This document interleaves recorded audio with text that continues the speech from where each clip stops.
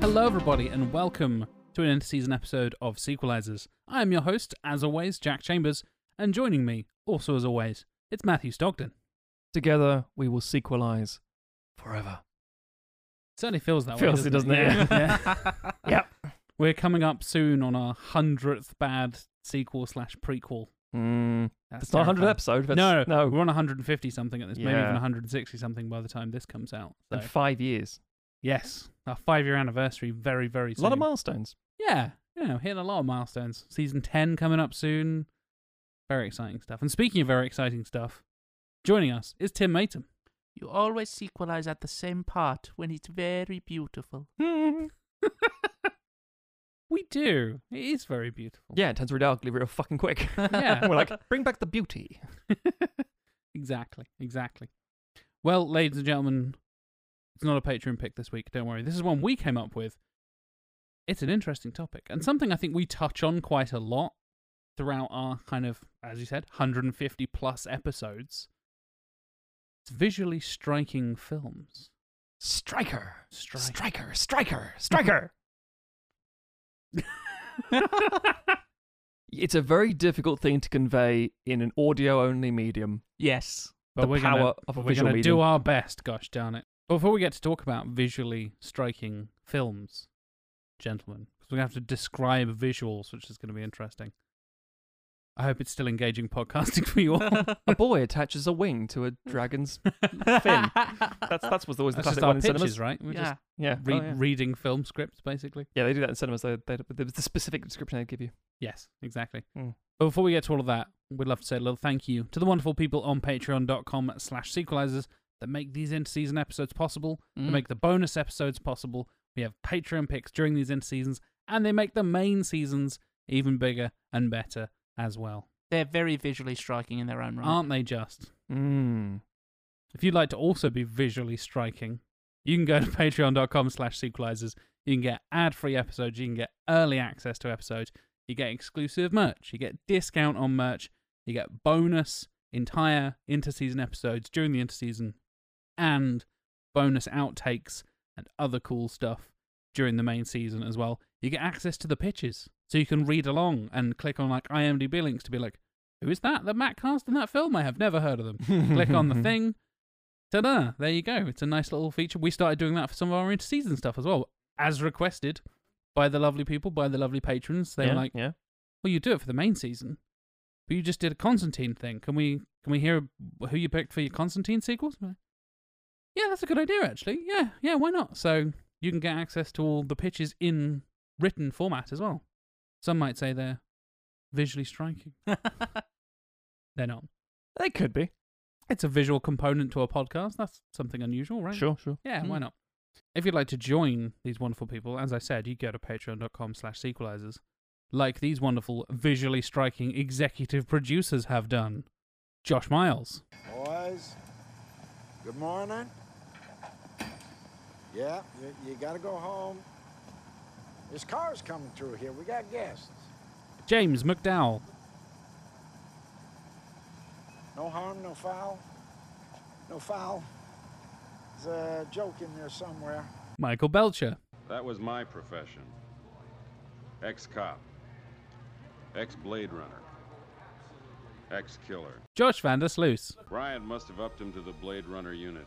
That gibberish he talked was city speak, gutter talk, a mishmash of Japanese, Spanish, German, what have you. Jonathan Firth Clark. Who are you? How do you know my name? Xenos. What's up, Danger? Colin Thompson. What's up, Danger? Philip Morgan. This is the end.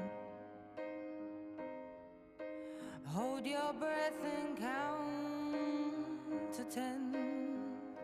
And we have an interesting last two executive producers. A brand new executive producer known as Hyper Dude Man.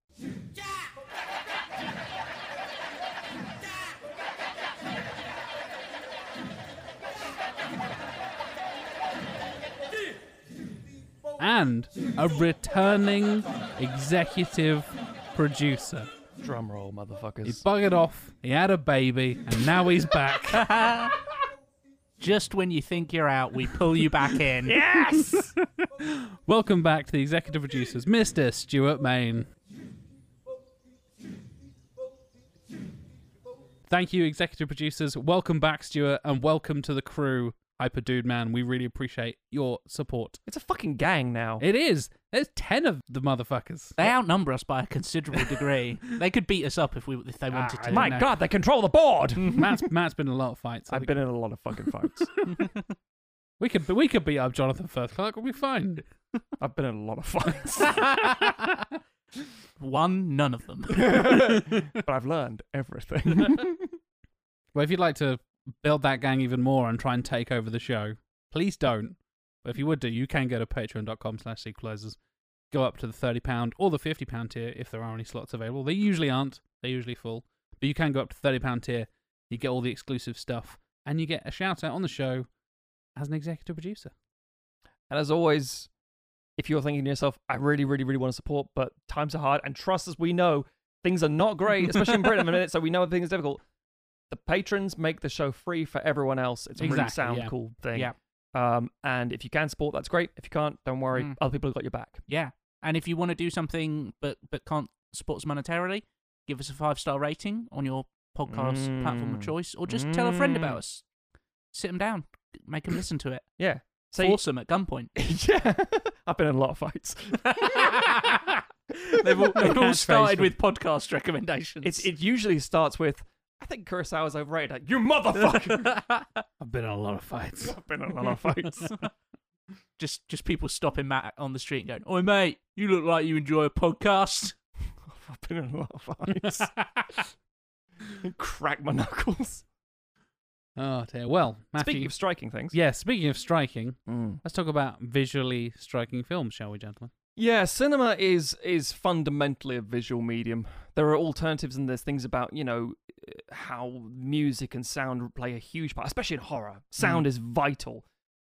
But the truth is, the things you remember from a young age, and the thing that grabs you first, I mean, your ears are offended before your eyes, technically, but the thing you remember, arguably, is the spectacle, it's the visual. It's the I thing think you you go, say the smell of the cinema. the stench of rotting popcorn and maybe a fart or two. Oh, if you're lucky.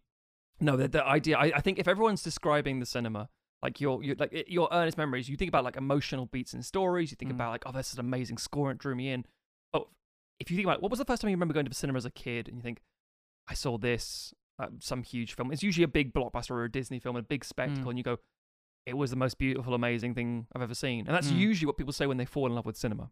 And it's especially the trip to the cinema rather than watching it at TV on home or whatever. Yeah. It's the fact that you're in that dark room, that huge dark room, and then there's just this rectangle of light in front of you, and these stories playing out on it, and these amazing visuals and stuff like that. It's such a unique experience. And yeah, the fundamentals of storytelling, as much as we can talk about script and dialogue and all those kind of things, the actual tools of storytelling is visual in cinema. There's I can't remember the name of it, but there's a very famous theory that two shots in sort of compared to each other will tell you vastly more than those same two shots in complete isolation. Oh yeah. So if I show you a shot of an outside of a building and then a shot of a man sitting in a room, your brain will instantly go, oh, that man is sitting inside that room building. is inside that building, and that man is sitting there. Yeah. The transitional cognizance of like saying like, well, the cognitive transition of this plus this equals this. Yeah. It's like, well, how did you come to that conclusion? Yeah. It just seemed like the natural thing. Yeah. Yeah. And you can do that all, cinema started out as a silent medium. Yeah. Yeah. Its fundamental storytelling tools are all visual. Yeah. Very much so. Especially when we started out with like silent films and stuff like that. You had music and that's title about cards. it. Yeah, title cards. Yeah, exactly. Dialogue wasn't even an audio thing back in the day. It was all about the visuals. It was all about what's happening on the screen in front of you. It's the Norma Desmond line from Sunset Boulevard. We didn't need voices, we had faces. And you're like, yeah, because you could pull like big menace. And again, some of the most important moments in cinema have come through because of a performance or a background or a set. And you think like the early silent film about Joan of Arc, and it was the one they're like, right, we're going to push in, really establish the close-up and really establish how these people are not wearing the classic makeup as well. They're like, almost like stripped down normal, and they look so real. It's like, it's too much. I can't handle this because I've never seen this before in such close proximity. And especially in those early days when so much of what was being created for cinema was based on plays and stuff like that, because it was it was the easiest thing to go like, well, it's like this thing, but different. It's like seeing a play, but the actors aren't actually there. We've recorded them, and now you can watch it over and over again. Less make-believe because you've got the actual scenes, locations, and you can move the camera and stuff. And that's the thing, is that the thing that then distinguishes it from a play, you're sat in the same place in the audience, you're a distance from the actors. Maybe you're sat very close, but you're still in a static position, and the stage can change and all those kind of things, and people can move around, but your angle on it is always the same. Whereas with cinema, you can get a close-up, you can get a medium shot, you can move the camera, you can go from one to the other, you can track alongside a movement, and all those create a different sensation as you're watching them. We touched on this in our musicals episode, talking about how you transfer that stage presence and the idea of taking something that is so, as you said to me, you've got that fixed view of, you are sat there and it's happening in front of you and you have no choice about where you're sat, or you can't, fly about like we do now with like drone shots and all this crazy stuff we can do, in the 21st century. Transferring that over, so many filmmakers will take a musical and do stuff you cannot do on stage because now it is film. Yeah. You do those close-ups, like you mentioned, Matt, where you can't do a close-up on stage. That's just not a thing unless they're coming up into the crowd and like inches of their face in real life. And having the power of camera placement and set design and costumes and all this kind of stuff going on, and you being able to see those details close up and then far away and then from this angle or from a character's perspective is fascinating. Like a visually striking scene I always think of, and when you think of like, this can only be done on film, is the night vision scene from Silence of the Lambs. And I know I go on about Silence of the Lambs so much, but the fact that we are in that moment as the darkness is just completely enveloping, and there's just these little glimpses of light and terror and fear and stuff like that. God, it's so terrifying. And that it's 1,000 times more impactful that we are actually, there in that room from the evil person's perspective, the bad guy's perspective specifically, that it makes it 100 times more impactful than just be like, oh, we just saw it from a distance as if we're across the room or whatever. Yeah, entirely. And I think that's one of those key points there. I think you're sort of touching on, Jack. Film, anything that is recorded, but this is true for TV as well, arguably, but obviously started with cinema and things. It's transportive. The idea that you can be plucked out of whatever existence you are living in, wherever that is in the world, and be brought to a time and a place, fictional or otherwise, that you have not experienced. It is the ability to either see this world, our world, other worlds, fictional places. It could be anything. And yes, okay, the performance from the acting side of things and the musical connections can instill and double down on that emotional impact. But at the end of the day, the first thing that hits you is, in a script, for example, it's like, right, exterior, sun-kissed desert, day, middle of the day. We open on this shot. That's usually how a script will start, because it will tell you where are we, what time of day is it, what are we seeing, because that's the first thing. Now, obviously, yes, we have music building into it sometimes as well. I'm going to stop touching about music, but that's kind of the key point here. Those things go hand in hand in a cinema. But the thing you see is supposed to tell you everything in theory. So it's like, right, I've got a starry night sky. What is this?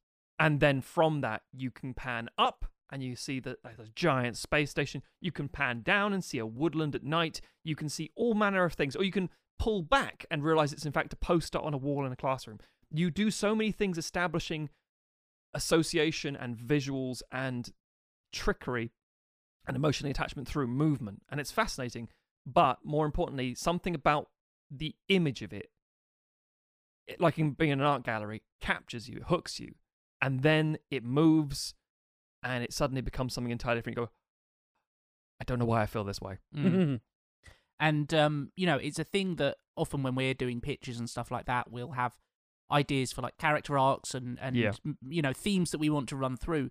But the truth is that we're just kind of reading those out, and stuff like that, emotional beats, themes that run through a film, they're often so much better when they are visual more than, a character. You don't want a character to just stand there and tell you how they feel. That's the basest level of like, there's no subtext here. Just a person going, I am angry. And then you can Only have cowards do subtext, Tim. Yeah.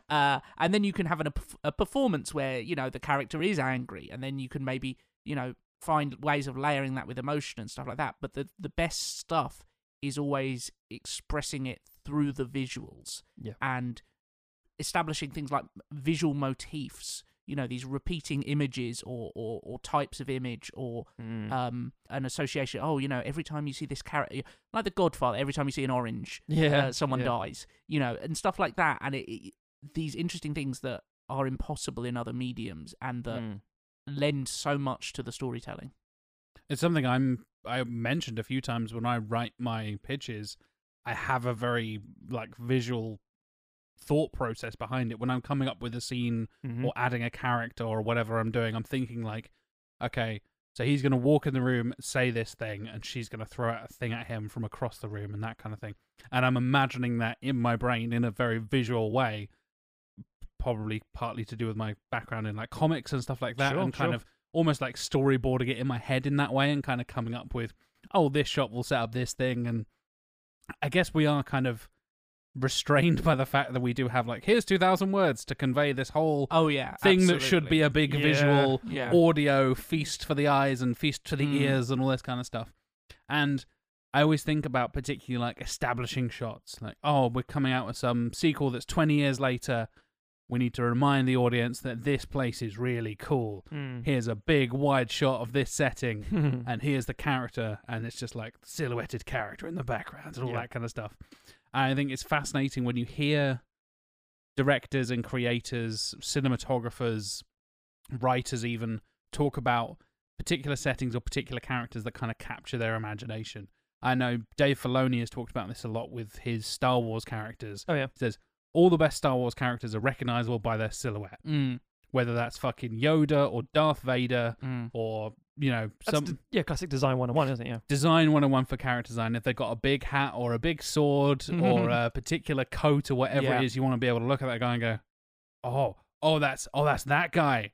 Oh, she's walking down the alleyway. Oh my God. Oh, this is about to get good. Holy shit. Or they have some kind of visual cue, whether it's like a color shift or whatever it is.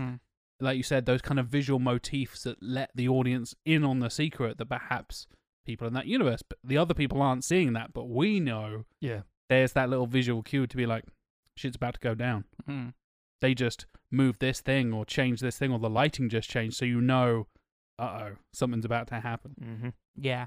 And I think that's especially important for us when we're thinking about sequels, because there are so many sequels we've watched where the cinematic language and the look of the film has changed completely from one film to the other. To say the least, And you just think, surely that is one of the things that you pay attention to the most. And obviously, filmmaking tools develop over time and stuff, especially if you've got a big gap between films.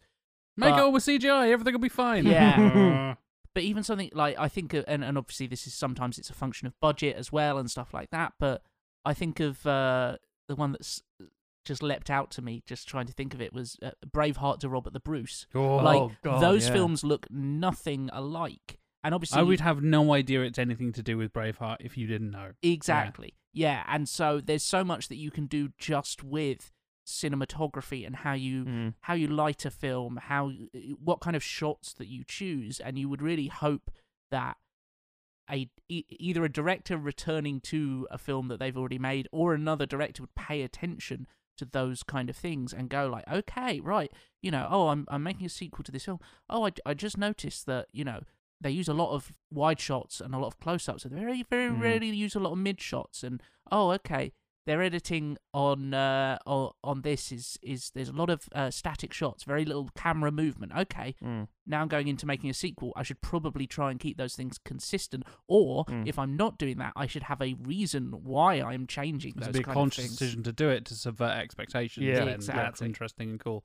And I think that's something we talk about a lot, and I know I talk about this quite a lot on the show as well, like my lack of understanding of like deep cinematic language. Yes. I don't necessarily know what the cinematographer is trying to say with this particular camera shot, saying this particular thing for this particular character.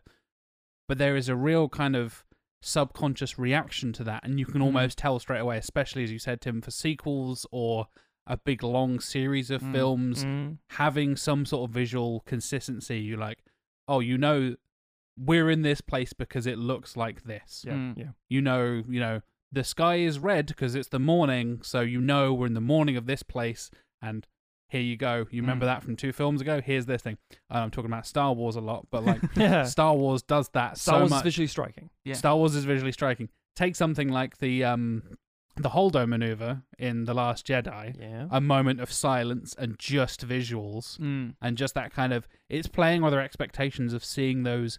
The opening shot of the first Star Wars film is a massive fucking triangular ship descending down the screen, and you're like, how big is that thing? And you see the thing it's chasing, like, oh, it's like 10 skyscrapers strapped to each other flying through space. This is a city in space. And having that moment where this relatively small ship does the hyperdrive jump straight through a much larger ship and like cuts it in half. And the fact that they took away all the sound, and it's just that hovering moment, almost black and white silence, just letting the visuals speak for themselves. And because we've established this is how ships in Star Wars work visually, this is how we convey size and power and structures of the Empire versus the Rebels and all this kind of stuff, you subvert expectations. Like, the little ship just exploded the big ship. We're like, oh, we didn't know we could do that. That's really cool. And Star Wars is brilliant for that sort of thing. I know Lucas always talks about, you know, everything's a poem, everything's a song, everything rhymes and all that kind of stuff. You have different characters going through different emotions throughout the decades. You know, we've seen characters grow all the way from the 70s and seeing Harrison Ford and Mark Hamill and Carrie Fisher all go through these transformations physically, but they have these little visual cues, particular clothing items, whatever it is, moments where you think like, that's definitely Han Solo. He's still Han Solo there. That makes sense. And even with different directors, because most of the Star Wars films are not directed directly by George Lucas. Yeah. Even though people credit him so much. You have everybody from who did the original trilogy, 3 different directors, the modern trilogy, 2 different directors. Let's not talk about Abrams. And then obviously the prequels by Lucas himself. He's on 4 of 9. Yeah. There's still that consistency there.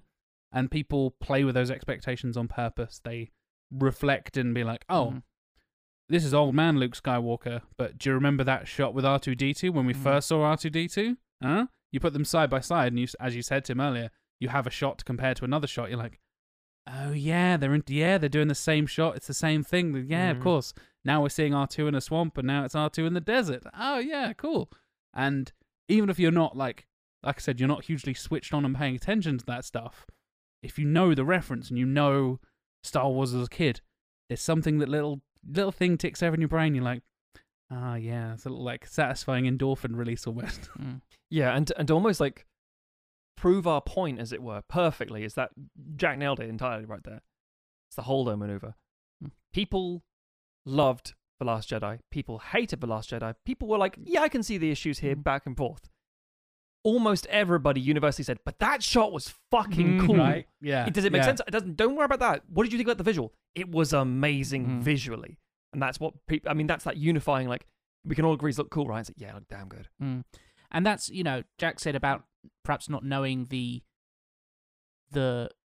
choices that directors and cinematographers are making. You're not actively conscious of that necessarily. You're not conscious of it, but it happens on a gut level. And then obviously if you become either very informed about art or your cinema and you're making it, you start to better understand, like, okay, this is what a wide shot does, this is what a close-up does, this is why the character has to enter from the left rather than from the right and stuff like that.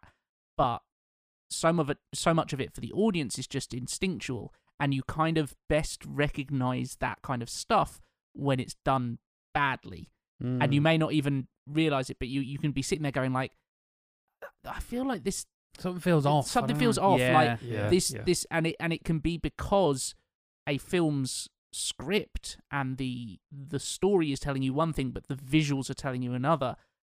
Not to keep shitting on someone we love to shit on, but you look at The King's Speech, by jolly old Tom Hooper, and so much of that, like the shots when it's Geoffrey Rush and Colin Firth in Rush's like office lab, study whatever thing, his attic thing. his attic thing.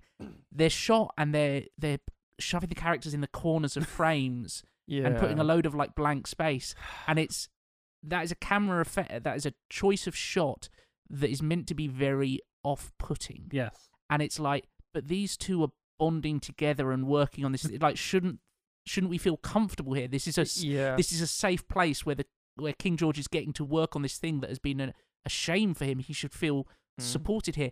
Why have you picked this shot? Like, what the fuck are you thinking about, Tom Hooper? There's a back and forth in that film, which is perfect. Tim's entirely right. There's just a shot reverse shot, which means looking at one actor, then looking at the other actor.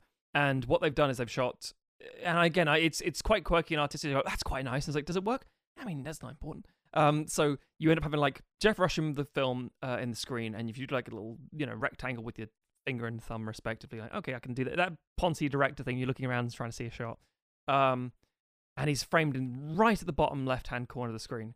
And then you go to cut to Colin Firth, and he's right in the bottom right-hand corner of the screen. It's like, right, but they're best friends and they're bonding, as Tim says, like, no. and they look further apart than they possibly and alone could, and isolated, and daunted, and because you've put them right at the bottom, the ceiling looks very high, so they look dwarfed by the whole situation. It's like all these things are giving you certain cues that are being subverted.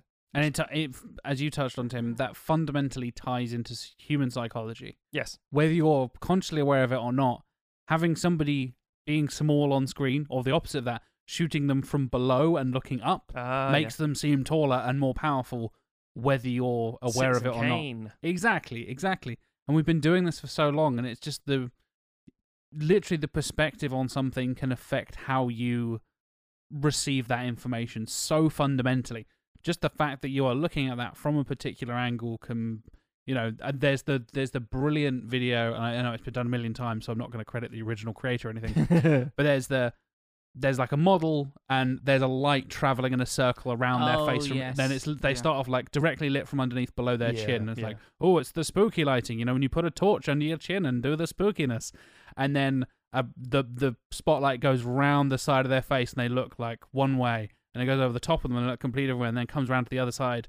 And it's like 3 or 4 different faces you're seeing, and they will look older, then they will look younger, and their skin looks darker, and then there's certain, complexion things going, oh, they've got freckles on that side of the face, but not on that side of the face, and the shadows are telling different stories about this person, and oh, they've got a scar on that side, maybe they did this, but if the light's on the other side, you don't see that scar.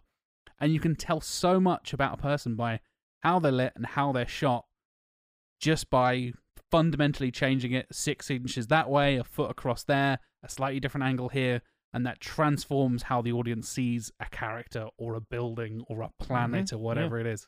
I shared a Twitter thread recently with the guys, which was some shots from Simon Kinberg's The 355. Oh god damn, yeah. Fucking hell. It was a great thread that was just showcasing some true directorial incompetence in terms of like the choices of shots and just stuff like Matt described earlier, shot reverse shot, where you essentially you have 2 people having a conversation, and you kind of imagine the camera is there as a third person perpendicular to them, and to shoot to one of them you shift to the right and angle it towards them, and to shoot the other person you shift to the left and angle it towards them, and the camera seems to have moved barely like 4 degrees to go from one to the other, and so there's very little distinction between the shots, and yet they are presented in the film like shot reverse shot, and you're like, well then what kind of if the 2 shots are so similar, why are you having them as this contrasting thing? Because it just feels like,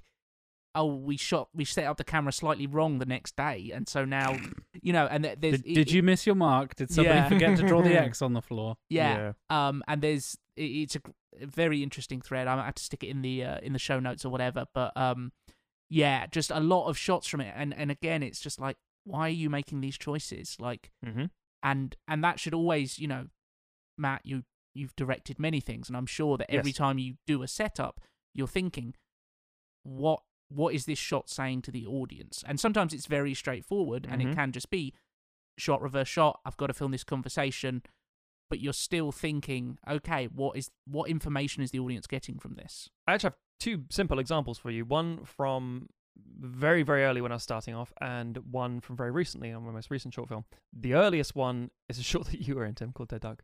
People say to me, like, oh, you keep breaking the 180-degree rule, you don't know much about films. Like, no, I did that on purpose, you fuck. That's the other side of it, right? You can do it on purpose to break the rules of I cinema. broke it in person. It's like, this is about a group of people, of soldiers, who are lost. And so to make you feel lost as the audience members, I kept breaking the 180-degree rules. Like, I'm feeling confused. Like, yeah, now you feel like them. And similarly, in the short film I did recently called Mi Reino, about conquistadors, also about soldiers who are lost. But no, there is scenes of awful violence where they turn on each other. And I always thought, right, to show that they are alone and doing this to themselves and the sort of futility among the stillness of nature and everything else. And this is just like, you know, to show mankind in its silliness. So everything builds up to it. It's very close, very tight, very personal. The second some actual violence happens, I pull the camera really, really, really far back. We cut to a wide where they seem small and insignificant, and their little spat, fighting, stabbing, whatever it is far away from the audience. So when you start to see the camera pull away, you're like, is this going to cut something bad? It's like you start getting that Pavlovian. It's only a short film, but you still get that second thing. It's establishing that connectivity in that language again, Yeah. right? Like, we have some of that stuff built into us, like I said, from a psychological perspective. Yep. And then you can, as a filmmaker, you can do stuff that goes against that on purpose. You go against the grain and go against, oh, that person is shot from the other side. Why are they being shot from? But they're really small. You want to make them feel small, but you're making them seem large. And oh, they're a small person, but they've got a large personality. So you're making them seem like this dominating figure on screen, even if they're not physically large. You can make people, even going outside of like perspective shots on purpose, like the Lord of the Rings stuff. Oh yeah.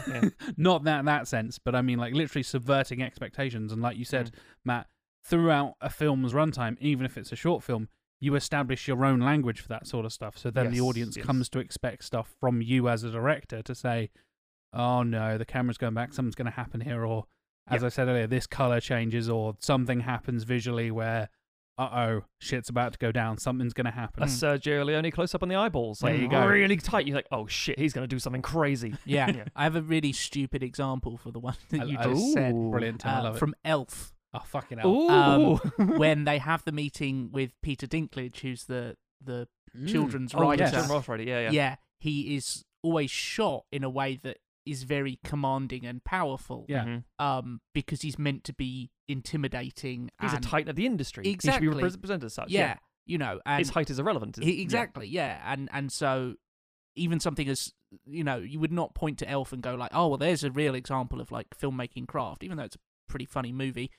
Some people don't like it, you know, whatever. But Favreau is that kind of artist, and he can inject it into that film. Favreau is a talented enough like craftsman that he knows like, okay, this is how we're going to shoot this thing because this is the impact that I want it to have. Yeah. I'm just going to say one last thing before we pivot away to some choices and selections ourselves. I'm going to read off a list of films, and we can see if we can get the connection. So, they're all fairly recent. Okay. Valerian and the City of 1,000 Planets. Ugh. The Spirit. Ugh. Sucker Punch. Ugh. Jupiter Ascending. Ugh. I mean, amazing, but Australia, the Baz Luhrmann film. Max Payne. Oh. The Bad Batch. Yeah, okay. Only God Forgives. I'll stop there. I mean, they are all visually striking. That's it, Tim. They are all visually striking and bad. Yes. Visually striking doesn't mean good necessarily. This is exactly what I was about to say. You can have films where you have an actor who gives an amazing performance and the film is shit. You can have an amazing soundtrack or score and the film is shit. You can have visually striking cinema that is just like some of the most beautiful shots you've ever seen in your life, but the film is shit. And some people say, that's my favorite movie. It's like, but it's crap. It's like, yeah, but let me show you these 10 shots. Yeah. You know, apropos of nothing and out external. Let from me the show film. you this poster in my living room of this shot, like Yeah. in giant Yeah. like print. like- yeah. That is art. That is glorious art. And you're like, yeah. And that's the thing. That's why again, it's the whole for me. Like, you know, no film gets less than 1 out of 5 because it got finished. But I have ended up saying, yeah, it's a 2 or 3 out of 5. But it was crap. I was like, yeah, but it looks astonishing. Imagine what this could have been like if the rest of it was this good. And we know we talked about this before. We had films and sequels that have been hiring music video directors or people who haven't really been for their craft, who've created something that's visually fantastic. I think the visuals are there, the production design is there. This is the camera movement, everything about it looks on point, and yet it's crap because the story and everything, all the other major key components aren't there. But it can still look really good. When you're an adolescent, I don't mean in the sense of being young. I mean your exposure to cinema and storytelling. In that adolescence, you can say, that was the best thing I've ever seen. It's like, that isn't an inaccurate sentence.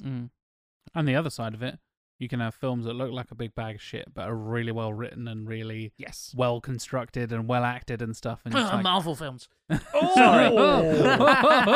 oh, Billy Throw Big it Bollock down. after we did our MCU trilogy, Tim. Fuck Yeah. you know. Absolutely. You get directors with no strong vision or cinematographers that aren't particularly interested in telling like specific stories or whatever. Company people, just do what you're told. Just do what you're told, point a camera at the things, and things go bang, whiz, pop, and hope for the best. Yeah. And that happens Which doesn't- a lot in modern cinema. Doesn't necessarily mean they're bad directors. It just means No. that is not what they're focused on. It might not be what they were hired to do. Yeah. You remember the studios telling them to do something. Yeah, and it can be a case that, you know, you can have a director who's just really focused on getting a great performance out. You know, they're very much an actor's director that perhaps come from the theatre world or whatever. And they're focused on getting a great performance and telling a good story, but they maybe don't have that visual sense. You know, entirely. This is the thing, and true cinema, in the Martin Scorsese sense of the word, you know, is when you get all of those things in concert. I think that's fair. That's fair entirely. So let's transition. We've got an interesting myriad of picks, and we've divided them in a very interesting way. Yes. Because we were obviously thinking like, well, you could literally just list off a load of things, As you just did. as I did. He got his fucking honourable mentions there. Look at That me! shit, you sneaky little fucker. I don't think there's any world where The Spirit counts as an honourable mention. A dishonourable mention. Yeah, I think that was a list of sorts, but it wasn't a good list. It was a bad list. But again, I think we were talking about how we divide it up, and we came to some parameters that were very interesting, because we could easily just go down one route and say all of these movies count. Here's 3 Terrence Malick films. There you go, exactly. So we gave ourselves a bit of a boundary to give us a bit of variety and also give us, you know, a bit of guidance. So let's talk about the first aspect. So should we talk about all 3 in terms of what they are, or just as we come into the thing? What do you think? Let's Overview or just straight into it? Let's go straight into it. I think from the first category, people will probably be able to guess what one of the other categories is, but then the third one will probably be a little bit of a surprise. That's fair. Tim, I like that, Tim. Mm-hmm. Yeah, so first category we're going to talk about is what we've dubbed as real.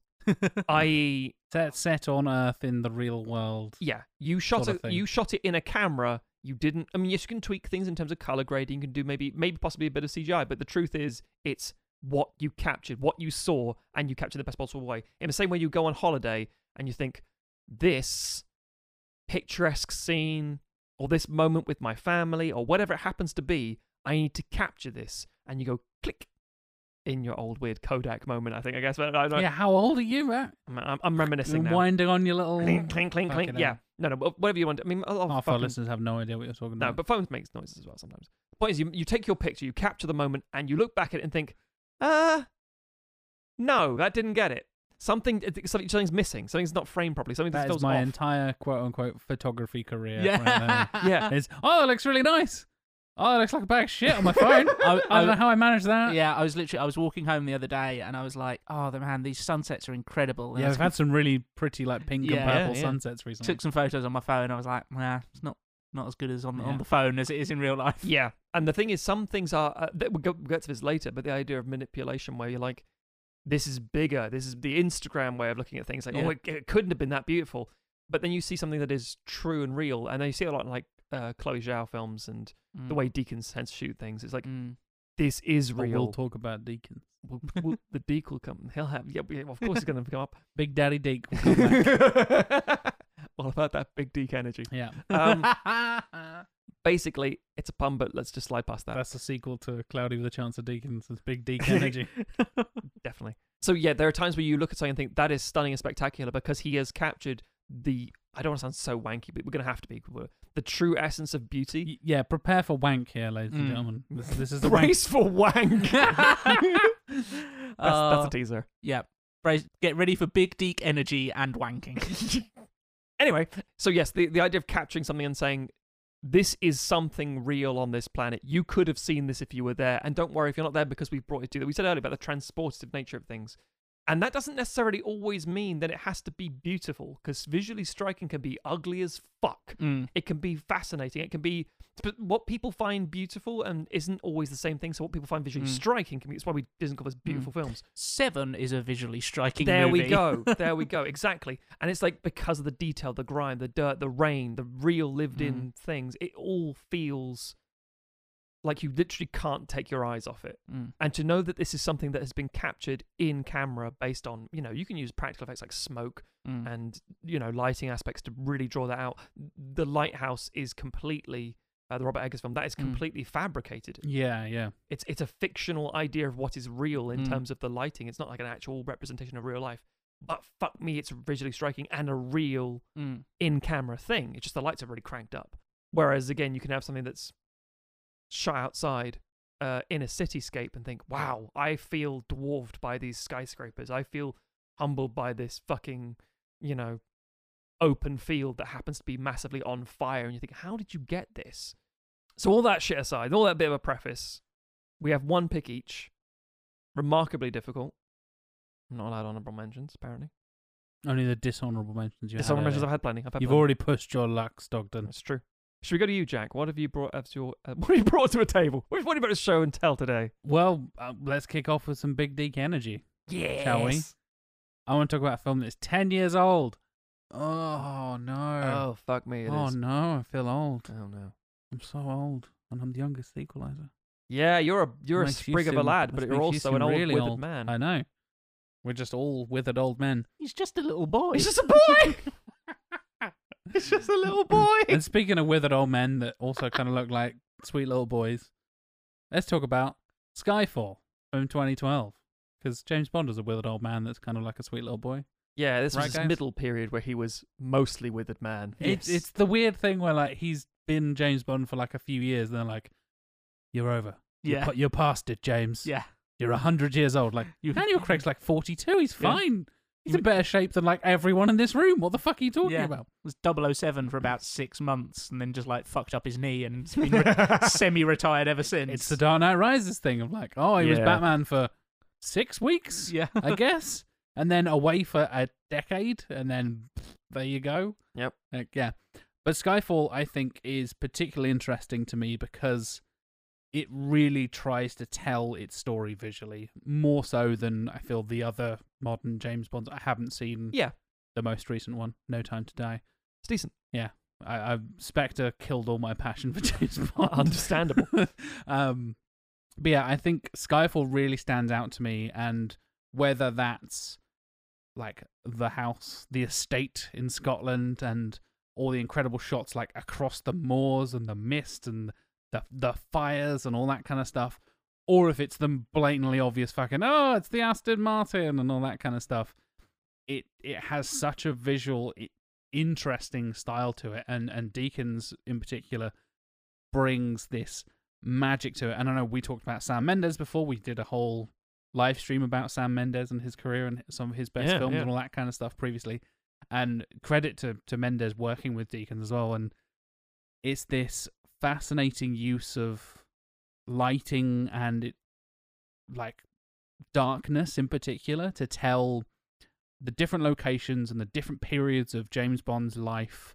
And because it's such a like personal story to him, and you're going back to his childhood and all this kind of stuff, suddenly that house feels massive because James feels small because he's a child. Yeah. So they shoot it in this really big, wide shot, and you're like, this house seems fucking massive. Oh my god. and then we're off, jet setting across. Is it what's the place in China where they go Macau? to? Macau, thank you. Yes, when they go to Macau and you have that insane glass building light thing that I still don't fully understand how that works. Yeah. Which they tried to do in Shang-Chi a bit, and I was like, all right, mate. It's no Skyfall, is it? Deacons did it first. Let's chill out, Marvel. Come on. But yeah, that amazing moment where he's like fighting the assassins off, and there's this like wall of light and glass and reflections everywhere, and it's this almost entirely silhouetted fight. Whereas, we've talked about the way that Bourne kind of infected all of the things around it in terms of action in a negative way. They really pull the camera back on that shot, and it is just these two silhouettes battling, really close quarters, really brutal, because that's the kind of Bond we've got at the moment. Or not anymore, I guess. Craig is moving on. But you get my point. That's modern Bond, right? You're going for that more realistic visual style. But Deakins does something interesting and kind of, I don't know, adds this kind of twist on reality that I find fascinating. It almost makes Bond feel a bit more mythological at times and a bit more like this. It's heightened reality. Heightened reality, exactly. Thank you, Tim.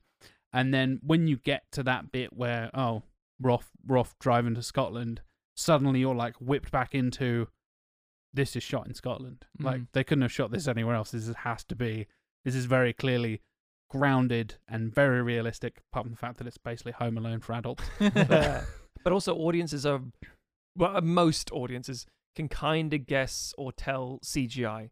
They know to quote fucking Star Trek Generations. I've jumped this gorge like 50 times as a kid. I can't remember how many times I jumped it. I was scared every single time, except for now, because I know it's not real. Sometimes you go, oh my god, CGI is amazing, as we'll come back to later. But as you say, when the location's real, somehow it feels different. Yeah. And it's intangible, because you go, can you explain it to me? No, because it's a feeling. Yeah. Yeah, and I think whether you get the shots of even something as simple as having Javier Bardem just talking basically to the camera as Bond is stood there talking to him, and then doing the thing where he removes his faceplate and his face just drops down, and not talking about the whole thing where Bond's villains are always disfigured, and that's a whole issue that misrepresents disabled people. Of course. Not talking about that, just the visual aspect of that shot and the fact that you're like, he's this really intimidating, weirdly sexy and sexual character, and then he does this moment that reveals such a dark past of M as well. And you think like, oh, this sweet motherly Judi Dench character, and then he goes, no, it's not all it's cracked up to be. And he doesn't go into details of like, oh, like she killed and betrayed me and blah blah blah. He just does like, she left me, and just removes the plate in his face, and because of the cyanide capsule, it all melts away and droops down and stuff, and it's terrifying and really creepy. And it's that visual language. It's not him going like, oh, back in 1995, we went on this mission together and she betrayed me and blah, blah, blah, blah, blah. He just does that moment. And that's all you need to know, is that he is, scarred both emotionally and physically just from that moment and that shot. Even something as simple as sort of the production design in it, when you get to Sylvia's base on the island or whatever it is, and he's meant to be this very he's a hacking villain. He's done all these hacks to MI5 and all. He's doing this the hacks, MI6 Tim, and stuff. He's on the interwebs. But the moment when he's revealed, the room, the building that they're in is very old. It's kind of quasi abandoned, and he's got all these computer servers, but they haven't got anything on them. They're just these stripped out, almost kind of like skeletal metal frames with the stuff packed into them, and it makes it feel old, and you understand him as a relic of the past, even though he's a very high-tech criminal. And it's telling you all that purely with the production design, the visuals of how he's introduced, and it does a great job of making what is, you have one aspect of the story where it's like, oh, this is a very contemporary thing where there's lots of like computer chicanery going on, and you have Cube doing the whole, I can do more in my slippers with a laptop than you can do in 2 years in the field, Bond, or whatever. But it's still rooting it in the very visceral reality of the James Bond world, and saying like, no, this guy is smart about the new world, but he's also belongs to he belongs to the past like James Bond does. Yeah. I'm going to put you on the spot now, Jack. Uh-oh. So, just because we're about visually striking stuff, for you personally, is there something in Skyfall that you go, that shot for me is it? That's the moment. Oh God, that's amazing. Obviously, we're going to describe something very visual here, unfortunately for audiences in an auditory capacity. But just out of curiosity, the house burning down and Silver walking across the moors. Yeah, it's Scotland. It's a beautiful and amber shot with a black silhouette. Yeah. And it's the combination of like the smoke from the fire and that is the massive explosion, of course, being a Bond film. There's a big explosion, but they actually turn it into atmosphere rather than just big explosion and everybody, cool guys don't look at explosions kind of thing. Silver is limping away across the moors and we're at the culmination of this final moment for this trio of characters that are tied in together. And as you said, Tim, he's like intimidating and old school and modern and is like the Black Mirror of Bond, like reflecting back at him, and this is what could have happened if his relationship with M went in a different direction. And just him silhouetted wandering along, and amber is the perfect description of that lighting, the flames in the background and Cat being caught by the mist. Yeah, and it's so diffuse. So diffusing. It should be it's amazing. warm and comforting, but it's terrifying. Yeah, and he's walking towards the camera, not in a cool guys don't look at explosions kind of way, in a I'm coming to get you, I'm going to get away with this kind of shit. And it's terrifying and brilliant. And I think it's very primal because this is going to sound like it's an unfair statement, but if you're British or live on an island, you get a lot of fucking fog. If you live in a coast, you get fog all the time. It's if you want something to look very British, fog everywhere. But I saw real pea super. Yeah. And also smog in the past, but that was different. But the point is that you see a figure coming out of the fog. It's the same as seeing a figure in like Lawrence of Arabia in the shimmer of the heat rays and things. It's terrifying. You don't know if they're friend or foe. You just know that this thing is coming at you as a shape. Yeah. So that's a pretty good image, I think. And to cap things off for Skyfall and move on to our next pick, the transition into the intro sequence, and we've talked about opening sequences and credits and all that kind of stuff. Yeah. Him being shot off the train and falling into the water. Oh. And Skyfall isn't my favorite song or necessarily credit sequence. I like it a lot, but the transition of him hitting the water and the visual striking and obviously those opening credits are renowned for being incredibly striking with all the guns and the women and all that kind of cool stuff. Yeah. But this is a somber one, and you get all the fucking tombstones and skulls and stuff, and it's such a cool transition from live action stuff to then this weird animated thing that is kind of looming around and foreboding the kind of tone for the rest of the movie, and it all builds together beautifully and sets everything up really nicely. Nice. Perfect opener. Well done. Tim, how about you? What's your first pick? My first pick is very different. Okay, good. But Quantum of Solace. Yeah. There's a shot Said where no one ever. he walks out of a desert, goes on for a little too long, striking. My pick is The Florida Project. Okay. By Sean Baker. Directed by Sean Baker, I should say. I do need a wee, girlfriend. To piss on you? Yeah, I To need be a wee pissed on. in my face. I need some wee. Yeah. Yeah, I need some wee, not a wee. And with Alexis Saab as the director of photography. For people who don't know, it is essentially the story told largely from the point of view of a kind of, I believe she's 7 years old girl who is living with her mother in a motel in Kissimmee, Florida, which is right near where the Disneyland, which one is it? World in Florida, yes. Yes, Disney World. It's right near where Disney World is, and her mother is unemployed. She was a stripper. She has quit her job because the owner was trying to force her into sex work, and it is essentially about this community of people who live in these motels in Florida in quite horrendous poverty a lot of the time, but it is telling it from the point of view of this little girl, and it's during the summer, and it's her going on adventures with her friends and making friends dealing with the kind of the motel manager, who's not the owner, but he's kind of the handyman around the place, who's played by Willem Dafoe. I'm something of a motel manager myself. Of course. And it is an astonishing looking film.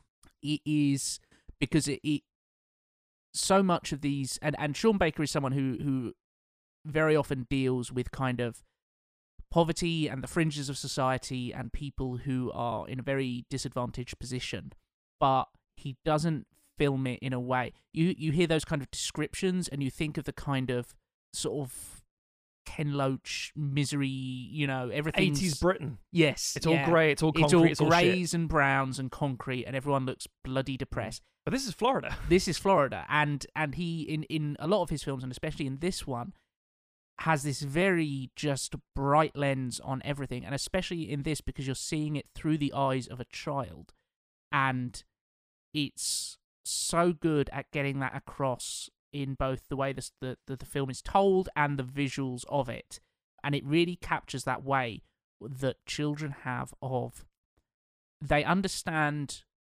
the emotions of things, and they understand the things that they are kind of familiar with. They understand more than we realize. Yeah. But then things that they don't understand, they kind of have no way of conceiving of. And it's classic innocence, isn't it? Exactly, yeah. And it really captures that split, and it really captures that sense of a very childlike sense of like, we talk about the, nostalgia of like, oh, when I was a kid, the summers stretched on forever and everything was so great. Yeah. And you could just go wandering around and there was no, none of these video games that these youngsters play now, etc., etc. And, obviously these are people who are dealing with poverty, and they don't have, an Xbox they can sit down with, they have an iPad that gets pawned at one point, and they are going around and they are asking tourists for money so that they can buy ice cream, and they can't go to Disney World, so they go and find the kids find some cows at one point and are just like, I couldn't take you on a I told you I was going to take you on a safari. Yeah. Like, here, look at these cows. It's the classic thing of narratively, a child doesn't tend to really know that they're in poverty. Yes, exactly. Because they're happy to be with the family. Yeah, they and it's all they know. Yeah. It's when you get older you realise things were shit. And you're Yeah. like, yeah, but you made it tolerable. And Yeah. yeah. And it's such a kind of vague glow, because it's in Florida, which is already this kind of slightly heightened reality again. Yeah. The fact that it's That's just Florida in real life. Yeah. Exactly. The fact that it's so close to Disney World, so you get a lot of this iconography. Yeah. You have a bit where the mother has just like, she's been trying to sell, like, she's got like some wholesale perfume that she's going around like fancier resorts and trying to sell to people. Yeah. And then she's just got like a bunch of it kind of stolen, sort of. And she's walking like, and she's like really in the depths of poverty.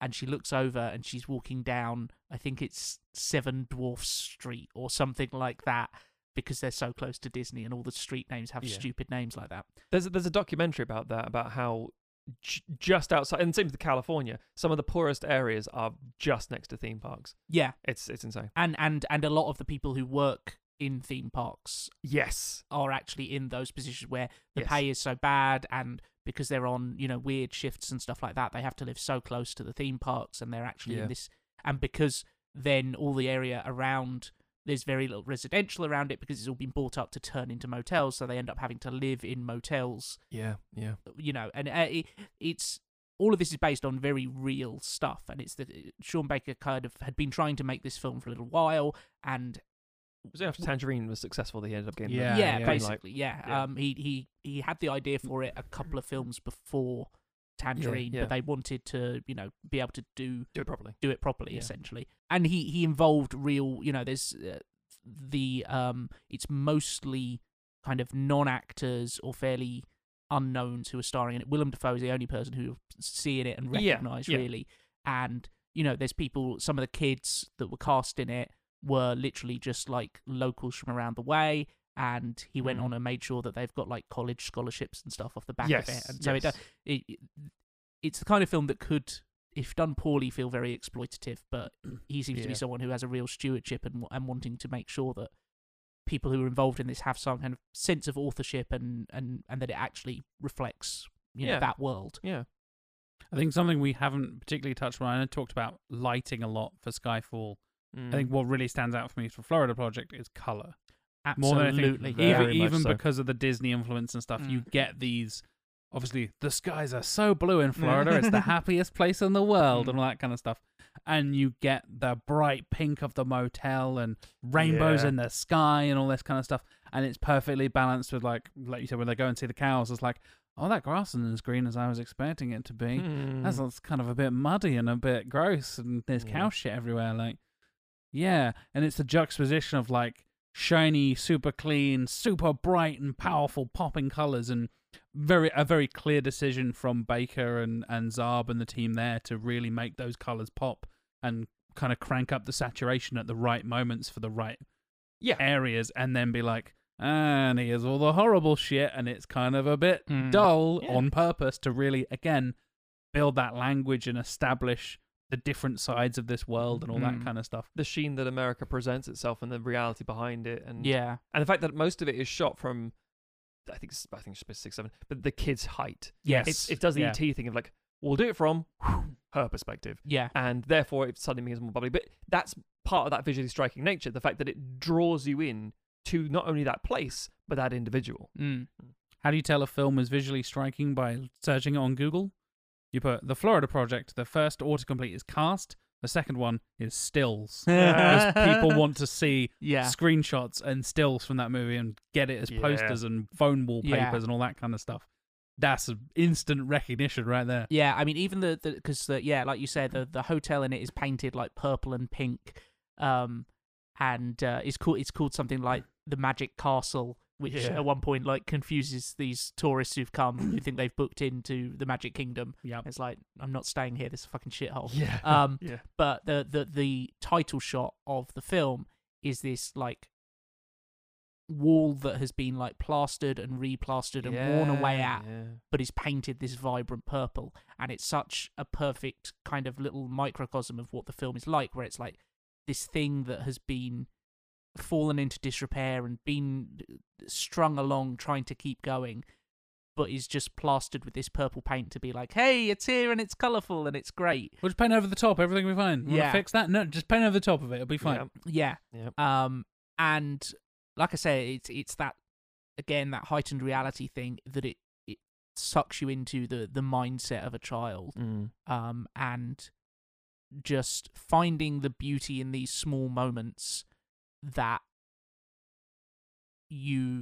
that she appreciates, because she doesn't realize some of the real dangers that she's facing. Yes. You know, like they accidentally burned down a building at one point, and like her mum is in real trouble, and kind of does a great job of basically being like, this mum is a mess, but also clearly loves her daughter so much, and is putting in like time and effort, but is caught in a situation that is in a lot of ways out of her control, and you know, there's systemic problems that are at work, as well as her being just kind of a bit of a disaster in some ways. And it's, you know, it's tragic when it ends. I won't, you know, spoil anything for people who haven't seen it, but it's quite a sad, with elements of bittersweet, but mostly sad ending. Fair. But it still manages to be gorgeous and toe the line between that fantasy of childhood and that reality of this place. I think it's gorgeous to look at. It just jumps off the screen, and you know, for something that could be so dour and so depressing, to then come along and put that lens on it is great. Yeah, definitely. So would you say that there's one shot like you go like, that's it? Is it the purple, or is it? That sticks in my memory. I think the one that I think best represents the film is the rainbow over the motel, which they were going to do in CGI, and then it actually happened, and they were like, let's shoot this now because it's about to save us about 50 grand. Holy amazing. Shit. Yeah, that's crazy. Amazing. Yeah. That's what we're talking about real stuff again, is the idea that sometimes you think, how did you line this up? Yeah. That's insane. Yeah. But yeah, crazy. Matthew. Hello. We're around to you. And now for something completely different. My choice is something I very rarely go for, and a film I kind of wanted to talk about for a long time on the show, and reference maybe here and there, but never really has a chance to come up in the in-season discussions based on the subject matter of what we're talking about. But this is perfect. It's a 1992 non-narrative film called Baraka. Well, the origins of the Mortal Kombat character. Yes, Yeah. about how his arms are why they're spiky. Yeah, the Tarkan Empire and that whole thing. And Yes. Yeah. Tim knows. He knows Yeah. Mortal Tim Kombat knows lore. How he all got too it's well. in- how he intricate got his Mortal teeth Kombat so lore. sharp. Yeah. And it's visually striking because it hits Mortal you in Kombat, the face. visually Yeah. striking. And also kidney striking and Yeah. Spine striking. Yeah. and- skull striking. Appendage strike. No, I can't remember. No, we're not talking about Baraka. Oh. Terribly sorry. No, Baraka is a 1992 film by Ron Frick, who it sounds like he has a fake name a child gives. It does. It's Ron Ron Fuck, but, Frick. but TV edit version. Yeah. He was the DP on Koyana Skutsi, which is a very similar thing. And he also directed Samsara, which is kind of a follow-up to Baraka. But a little less bad. The point about Baraka that's most fascinating is it is the quintessentially visually stunning film for me. It's the film that if you want to show off what your TV can do, you put on. They've recently just done an 8K Whoa. transfer of it. Whoa. Because they shot it on IMAX cameras, basically on 76mm, back in the 90s, and they built Well, these rigs. I was going to say, they invented Yeah, the rigs to do, and the time-lapse exactly. cameras specifically for this project. And it's like, you look at this stuff and think, it's every cool screensaver you've ever seen, sort of thing. Every cool background image. And the thing I think that's beautiful about it is it's haunting. I'm surprised it wasn't like sent out to every like Currys and Dixons and stuff like Yes, that to exactly. be like, here, we're going to sell your 4K televisions Yep. by showing this film on it, and everyone will just stand there and go, ooh, it's What pretty. the fuck? Yeah, the They details. had it in insane. 8K in like 2008. It's insane. Yeah, but you have the technology to clean up the print and like say, here it is in its full Mm. format. By the way, you don't necessarily need the 8K version. The Blu-ray is beautiful enough as it is. But it's so again, to describe what it is, it's very pretentious, or has the ability to be very pretentious. You, Matthew. It's a visual poem. Oh. Yes, All right, George Lucas. but it is a It's just like a poem, but it's But like it's about Mortal Kombat. But it's, yeah, it's got a little guy, and he's got his spikes on his arms, and his dad's But it's, dead. He's very sad. I describe it as sumptuous. I mean, this film is sumptuous. Again, no Mortal Kombat. There's no Mortal Kombat here, I'm afraid. It's basically gone, and it's a very fascinating time because it was 1992 or the early 90s, and they've gone around on this massive project to film all around the world and just show life as absorbed by humans and stuff. And so Cambodia at one point was going through a civil war at the time, I think, and there was a curfew. You could not go at night. But they were given, the film crew were given like permission to go out at night. So they were the only people walking around filming time lapses of the night sky with these sort of mountain build-ups and these temples. And it's like, it's insane. And it's beautiful and it's haunting and it's terrifying and majestic. And then also you have industry. It'll then cut to the scramble on Shibuya crossing in Japan. It will show you the inside of a factory. It shows humanity. Like kids salvaging on rubbish dumps in India and stuff like that. Exactly. It's almost like an alien came to Earth and said, there's a lot of things here. Or should we show you the really colourful stuff?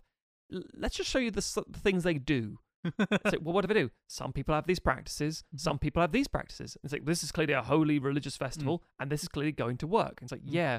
And so it can be quite jarring at times because it is... There is a narrative flow to it. There is a structure. It's a non-narrative, obviously, but there is a structure to it. It flows incredibly well through the edit, and the music is again transportive, and it shows picturesque landscapes. It shows buildings we've created. It shows ruins of things we had previously. It shows where animals have coexisted with man, just monkeys sitting in hot springs. It cuts to, you know, the impact of man on nature and things. It shows just a snapshot of who and what we are. It realistically, if you say mankind was to die off because, let's face it, we're not doing ourselves any fucking favors, and you needed a snapshot of what life was like at one moment, the way the Matrix describes the peak, and, you know, we looked back at ourselves, we formed AI. This is it. Interestingly, you've touched on a similar kind of description of the film as our good pal, Oh, Roger Ebert. Mr. Roger Ebert. Has he said good things or bad things? Incredibly good things. Of course he has. The Incredibly. time good I don't things. want him to side with me. Yeah. Are they incredibly Ebert things though? Yes. Yes. The- I was stuck in a line for 3 days. Like, So, what? so I'll read it here. The title is "The Eye Needs No Translator," which I think is a fucking brilliant headline. To be fair, that perfectly encaptures what this film is about Yeah. and why it is, Yeah. transcends language and all that kind of stuff, Mhm. because it is this non-narrative, Mm. non-dialogue based Mm. structure. Now let's see how Ebert fucks it up with his first sentence. I actually really, really like this opening sentence. He waffles on about bollocks later on, but this opening stuff is really interesting. And this is where I'm kind of inspired to jump in here. If man sends another Voyager to the distant stars and it can carry only one film on board, there's a strong argument that that film might be Baraka. Yeah. He uses no language, so needs no translation. It speaks in magnificent images, natural sounds, and music both composed and discovered. It regards our planet and the life upon it. It stands outside of historical time. To another race, it would communicate, this is what you would see if you came here. Of course, this will all long since have disappeared when the spacecraft is discovered. Yeah. And I again... What a cool opening. First of all, Yeah. I know we shit on him all the time. That is a great opening It's good writing. description. That is some good writing and appropriately captures Baraka, I think. I agree. And I think this is the thing. Baraka is... I know it's a fucking pretentious thing to say. Baraka is one of those films that you need to see to believe it kind of thing. Yeah. Because it's like, this was 1992. And you're like, just think about the films that were coming out at that point in time. And this looks crisp and beautiful and amazing and impossible and stunning. Yeah. Again, Ebert touches on the technology we've already talked about as well. I say, as you said, Ron Frick, he invented this whole new time-lapse camera system. In 1992, it was the first film since 1970 to be photographed in Todd AO, the 65mm system. Yeah. And in 2008, it seems to have been the last. So there has not been a film since then, at the time of him writing this in 2008, that had used the same system. The restored 2008 Blu-ray is the single finest video disc I have ever viewed or could ever imagine. It was made from the Todd AO print, which was digitally restored to perfection, arguably superior to the original film in the 1992. It is the first ever 8K resolution film made from a 65mm film on the world's only scanner capable of transferring it. It is comparable to what is perceptible to the human eye, the restorers say.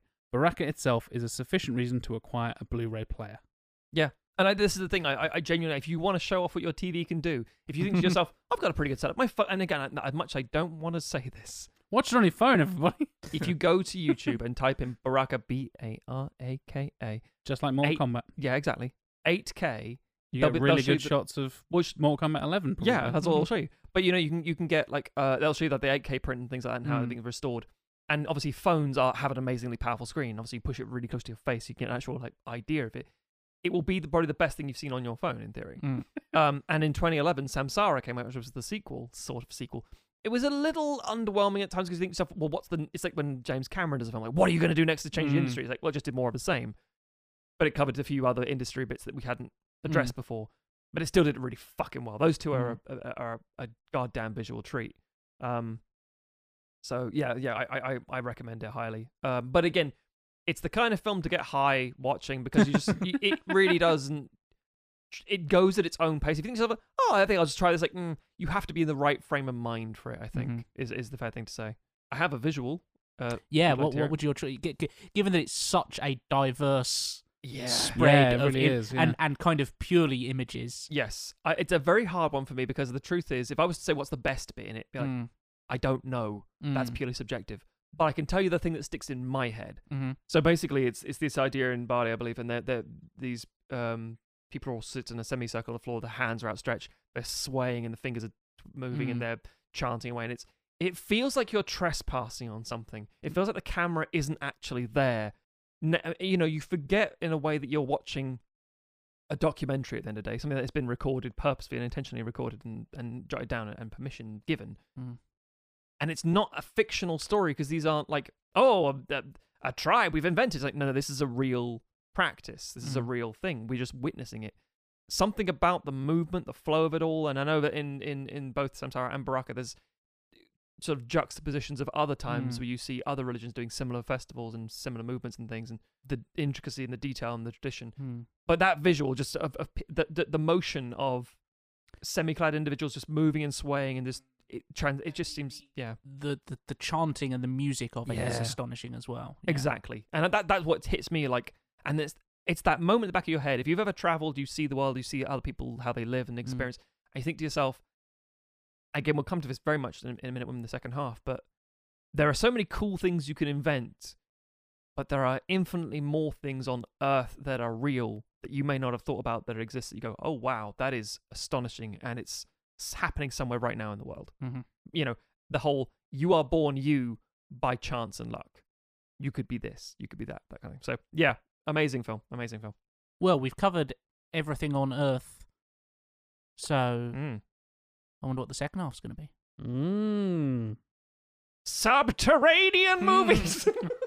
It's The Core and all the other good ones about Kong versus Godzilla. To be fair, Godzilla versus Kong, visually striking movie. Not good, visually striking. Yeah. This week's episode is sponsored by Audible. And you think, oh, you're doing an Audible ad when you've got visually striking things?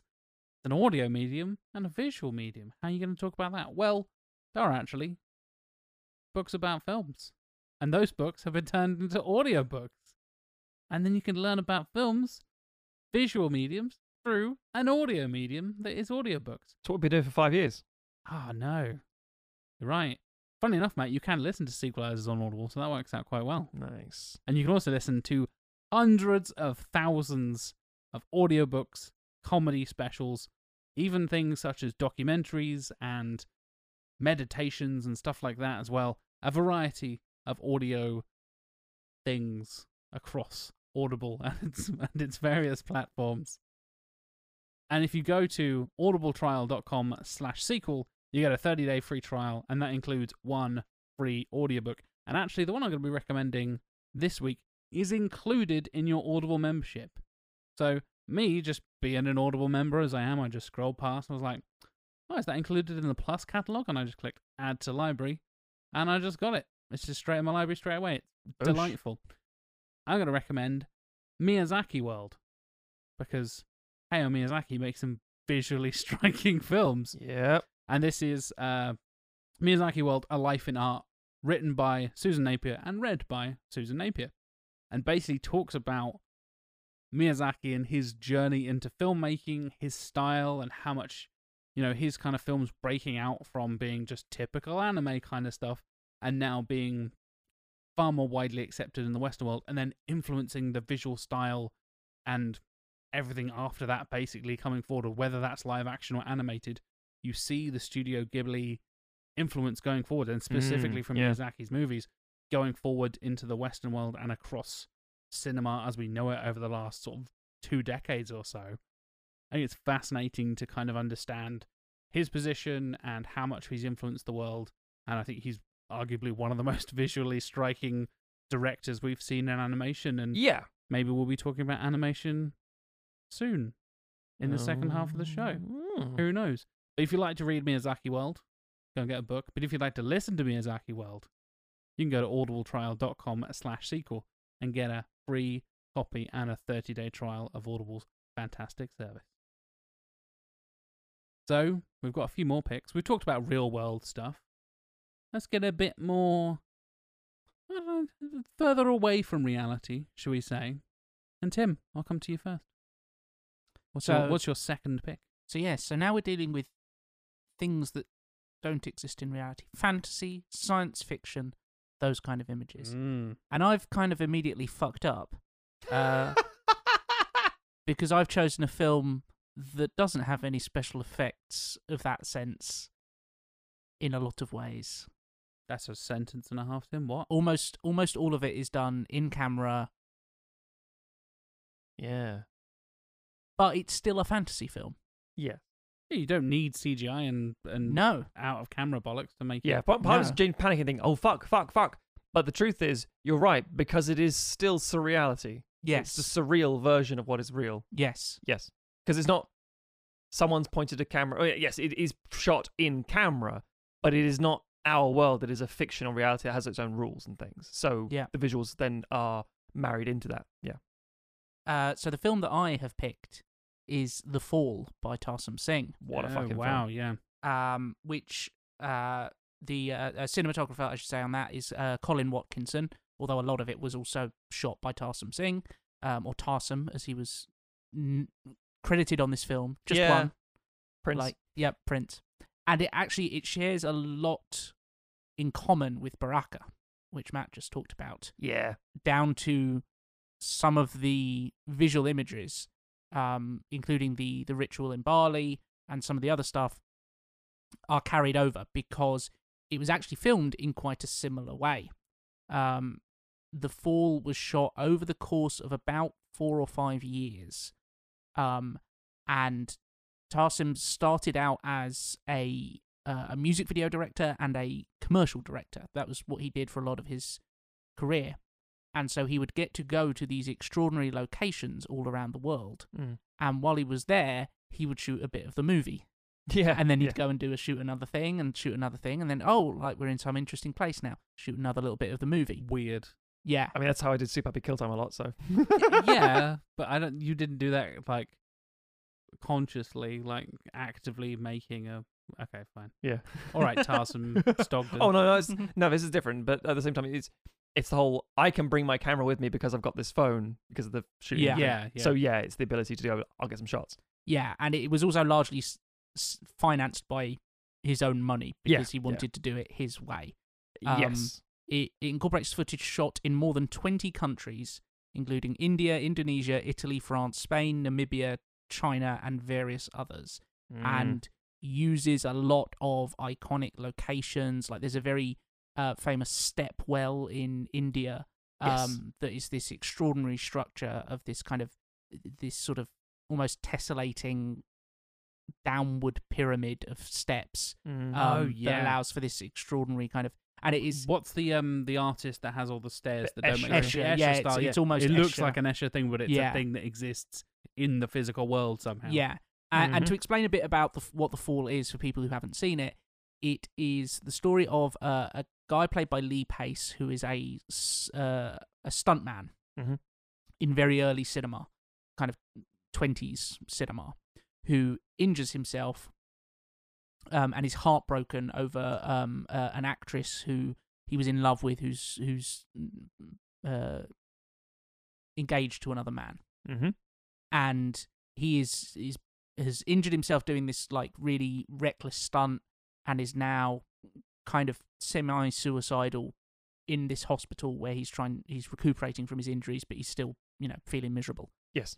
And he strikes up this friendship with this little girl who is also in the hospital, having broken her arm. And he starts telling her this kind of fairy tale story using the people around him as inspiration and his own life and all those kind of things. And the film cuts back and forth between their conversations, what's going on in the hospital, and this fantasy story that he is telling to her. As the sections set in the hospital are still gorgeously shot. They're incredible. The acting by the little girl, who was basically not an actor, to a certain extent, like she didn't. They kept it secret that Lee Pace could walk. Yes. She So thought a lot was real. She thought a lot of it was real. She thought he was really like bedbound and stuff like that. And so she gives this incredibly naturalistic performance, and Lee Pace does a lot of like improvising with her, where he's like doing stuff, and then she's reacting to it the way a real little girl would. There's a magnificent scene where he's trying to overdose, and he says about morphine, and he's trying to spell it to her. And in real life, he's saying, "What does this spell?" And she goes, "MOPRHIN 3." Yeah. And he goes, "What's this?" 3. And they wrote it into the script because she couldn't get that she goes off and finds 3 morphine pills only. Yeah. And he can't obviously overdose on it, so he starts thrashing around the bed. And you can see the shot's perfect because all the nurses run in and try and get her. But she's like panicking, like, what have I done wrong? What have I done wrong? And she's taken away by, an extra who's a handler kind of thing. And it's all very, it's not as monstrous as it sounds. Because she thinks, oh, that man's in trouble now. But it's that fucking film. Sorry, Tim. So all of that stuff is incredible, and the performances are absolutely like spellbinding. Yep. And then the fantasy stuff is just so out there in terms of how gorgeous it is. Mm. And again, all of it's taking place at real locations around the world, chosen for this incredible beauty, incredible like striking quality of them. Mm-hmm. It's this weird fantasy where he's a bandit and she's his like daughter who's also a bandit, and then they're helped out by Charles Darwin, who's got a little pet monkey. Yeah. And they're fighting against this evil governor and all this kind of stuff. In a weird way, if you think of yourself, I don't think I can really picture that. Have you seen Sucker Punch? It's that, but really fucking good. Yes. The Sucker Punch is really fucking bad. It's got costume design done by Eiko Ishioka, Yeah. who did the costumes for Bram Stoker's Dracula, Mm-hmm. which is incredible looking, and the costumes in this are just astonishingly good. She's an award-winning costume designer and set designer and all that kind of stuff. Yeah. She works Yeah. in some. The things she creates are beautiful in their own right, but when you pair them with someone who's got that eye for cinema, Yeah. you get this amazing ensemble of stuff. It's just, yeah. Yeah. And just the way that he shoots these locations is absolutely gorgeous, and the way that, you know, it does it, like, for example, as I mentioned earlier, it takes the religious ceremony, the dance that I forget the name of the dance. The Kitchak. Yes, in Bali, and then writes that into the film as part of this kind of like magical ceremony to reveal this map that they need. Yeah. That manifests as like tattoos on the body of one of the characters and stuff like that. And it is a truly extraordinary looking. You know, it essentially takes a lot of the stuff that Baraka does in the more, obviously not looking at stuff like the industry and the contemporary The timeless stuff. the timeless stuff, the nature, the locations that are just gorgeous and extraordinary. Yeah. And weaves those into a narrative that then really pulls you into the story. Mm-hmm. We've already talked about him. I'm going to take a little bit from a Roger Ebert review Oh. here. Because it's a divisive film, because some people just go like, I don't get this. It's divisive between cretins and people who understand glory. Yeah. It's beautiful visually, it's beautiful emotionally, and if you don't like it, you're dead inside, you piece of shit. Yep. That's just my professional opinion. Luckily, Ebert gave it 4 stars. Good. He says, Tarsim's The Fall is a mad folly, an extravagant visual orgy, a freefall from reality into uncharted realms. Surely it is one of the wildest indulgences a director has ever granted himself. Tarsim, for 2 decades a leading director of music videos and TV commercials, spent millions of his own money to finance The Fall, filmed it for 4 years in 28 countries, and has made a movie that you might want to see for no other reason than it exists. There will never be another like it.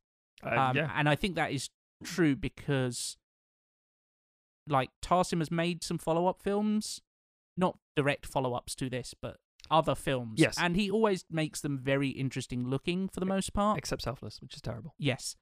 But nothing close to The Fall. It is his magnum opus, and it was like his second film that he ever made. Yeah, he did a full-on fucking I can't remember the guy's name. The guy who directed Donnie Darko and all. Oh, Richard Kelly. Richard Kelly, yeah, exactly. Or Orson Welles. You're like, you kind of peaked a little too soon, buddy. I mean, he did this thing like, I want to create 2 viscerally fantastic mythological films, one for families and children, one for adults, and he created Immortals and Mirror Mirror in like the same year, and both of them are like, I think you should have focused on one of these, Yeah. and really drilled down a bit more. But yeah, The Fall is magnificent. Tim, we're gonna ask that question again. Yeah. Is there a single moment that you think, punch, that's it? I mean, there are so many. Yeah. It's really difficult to pick, but the one that I will do is the one that's also, we were just saying during our little break before we got into the second half of the episode. We'll put together these images that we're mentioning just so that people can take a look at that. This one's really 2 images, because it is a match cut. Yeah. It is the best match cut I have ever seen in film. Oh. And it is so, hey, we're going to really show off with this one. Yeah. It's a match cut between like an evil, he's only in it for about 2 minutes. He's like an evil judge / priest, I think, who like sentences the characters to prison. And it is a match cut between him in this very ornate uniform that's got like these black spikes going up around his head, and he's got like a bald head and like a band around it and stuff.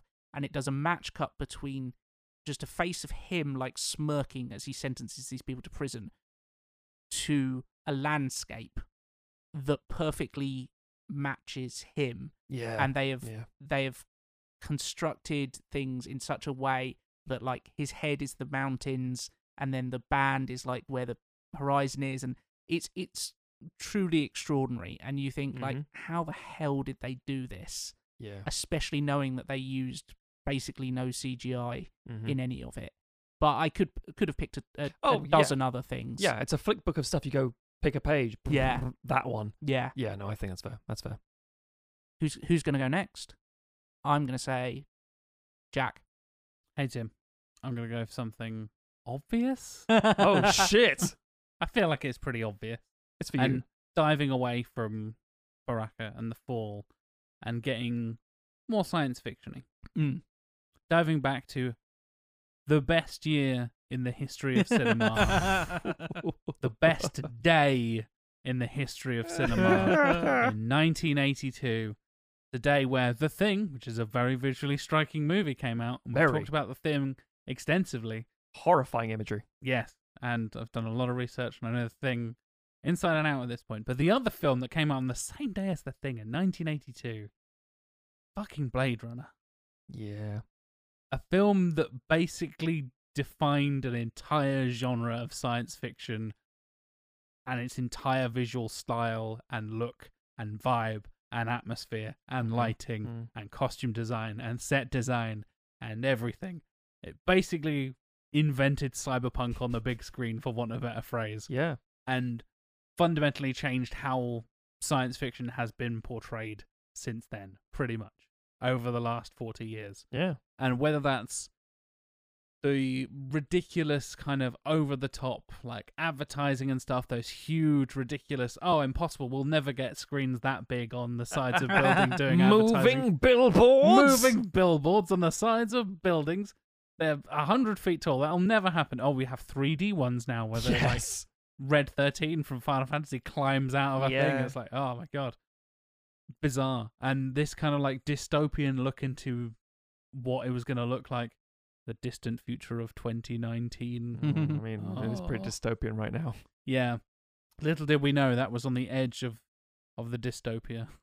Well, again, it's fascinating because for us, we've grown up, but as you say, Jack, it's informative, it's iconic. We go, oh my god, that's amazing. That's such a cool visual. There's a YouTuber that we like called Chris Broad. He's recently opened a sort of new studio area in Japan where he lives, and he wanted part of it to feel like a Blade Runner-y kind of ramen shop kind of thing. And it's like, it's really cool, but it's also informed us in a positive way, despite the fact, as we discussed on the show previously, back in the Reagan era of the 80s, it wasn't a positive. That was a dystopian future where America was overrun by foreign products. Yes, it was the 80s and Japan was this economic ninja coming to assassinate you. How have they done this? It's not fair. All the products are big and scary and all the languages on the ground. It's not that people aren't speaking English. They have all kinds of languages, even their own language. It's uncontrollable. It's like, it looks really fucking cool. No, it's dirty and dark and dank. No, it looks fucking cool. It's like, Cronenworth, you did your job too fucking well. And I know I touched on this recently for movie vehicles and talked about the Spinner, of course, being one of my favourite all-time movie vehicles and this kind of iconic police car design. So I won't touch on much of that specific thing. Again, I want to talk about lighting because so often, and I think this ties into Skyfall as well, the fact that when you look at a shot and think, why are these people sat in this room in the dark? Like, what? There's this very clear, like, oh, this is shot for cinema. This is an obvious choice of, like, it's just the little streaks of light coming through the cracks in the little window, just open ever so slightly and letting this single beam of light across the side of a character's face, like, just turn the fucking lights on. What are you doing? I mean, I sit like that in my house. Of course you do. You're an artiste, The man. amount of times my wife has always said, why in the dark? You're in the dark I'm and just cold. saying- Are you a lizard? Is this what we're learning?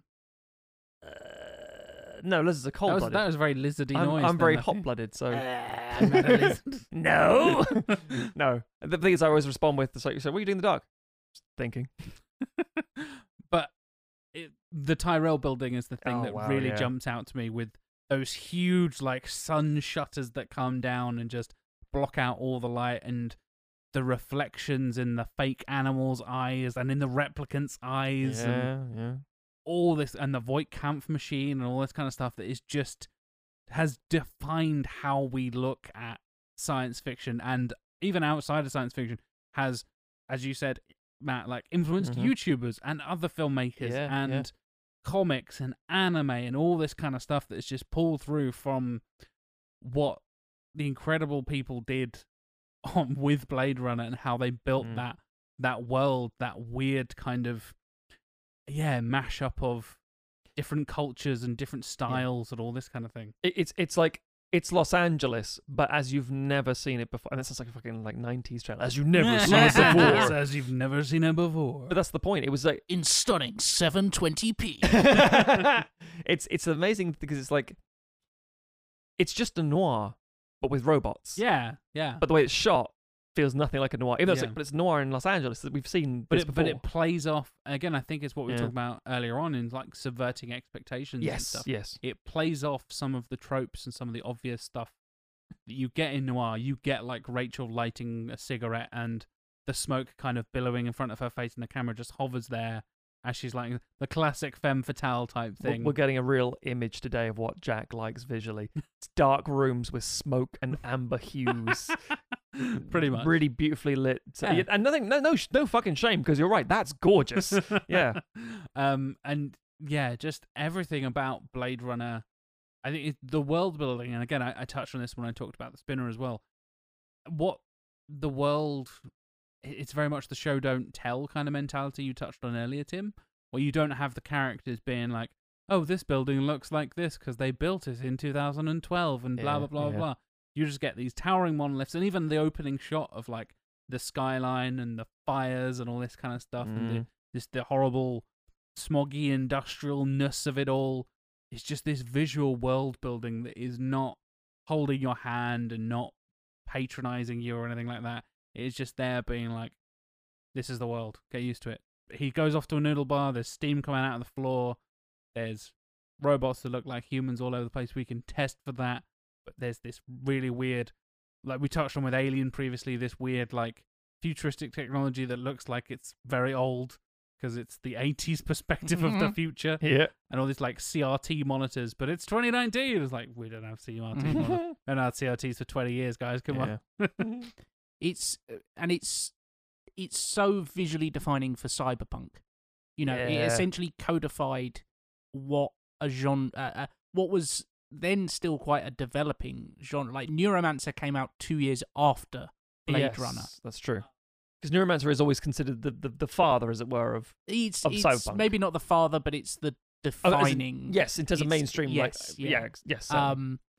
And yeah, to just think of the influence that Blade Runner has had in terms of, like you say, the visual storytelling, just defining what this particular vision of the future looks like. And I can think of so many things, be they TV shows or other films or video games, that are borrowing from what Blade Runner does, because that has become the language of like, oh no, well, if we're setting it, if we're trying to tell this kind of story about the individual in the face of massive corporate power and dehumanization and those kind of things, it's like, oh well, we've got to have CRT monitors, and we've got to have like gigantic billboards that like talk to you individually, and we've got to have Japanese street food, and you know, a lot of smoke, a lot of dark rooms, you know, all these things that have become visual signifiers for it. And so much of it just comes from that film that provided the template for this entire subgenre. Yeah, you have a character who is working for the biggest corporation, doing the best stuff. He lives in squalor, effectively, because the building he's living in is old and dilapidated, and you're like, something must be broken here with this society. So yeah, it's almost like capitalism doesn't work. What? Capitalism. And one of the last shots, not the last shot, there's some weird last shots in the final. Which version? yeah. The final moments of Roy Batty, I think, really stand out. Yeah. The Tears in Rain speech and that whole thing, but even visually with the dove and the rain and him being this kind of, in the previous scene, he is like this uncontrollable animalistic monster that is just terrorizing Deckard. And even though Deckard's not a great guy, as is well established in that film, fucking hell. Yeah. Emma fucking hates Deckard because he basically sexually assaults Rachel, and it's like, who are we rooting for? Are we rooting for the serial killing robots? I was like, I guess so, yeah. Over time, I think Batty might be the one we all send sympathy with, even though he's a piece of shit. It's like, oh. We're rooting for the person we root for in every film, Edward James Olmos. Follows me on Twitter. Nice. Followed by Gaff on Twitter. But yeah, the final moments of him on the roof with Deckard, and that speech and that solemn moment after the speech where it's just Vangelis' soundtrack, Roy Batty like knelt there, ending this life that could have been something amazing. And again, he does that little sneaky world building thing with all the like, I've been off colony, I've seen things you wouldn't believe, and all this kind of stuff. Rutger Hauer being amazing and just being like, I'm just making this shit up and people will be talking about this in 40 years. What does it mean? No, it means I come up with a lot of shit. Yeah, exactly. Some weird like Star Warsy Dune space opera stuff that we will probably never explore. Ships on fire of the Belt of Orion. Exactly. Like, what does that mean? Exactly. Yeah. And that moment of quiet afterwards where he is just knelt there, shirtless, covered in blood. Again, a lot of Jack's kinks coming through.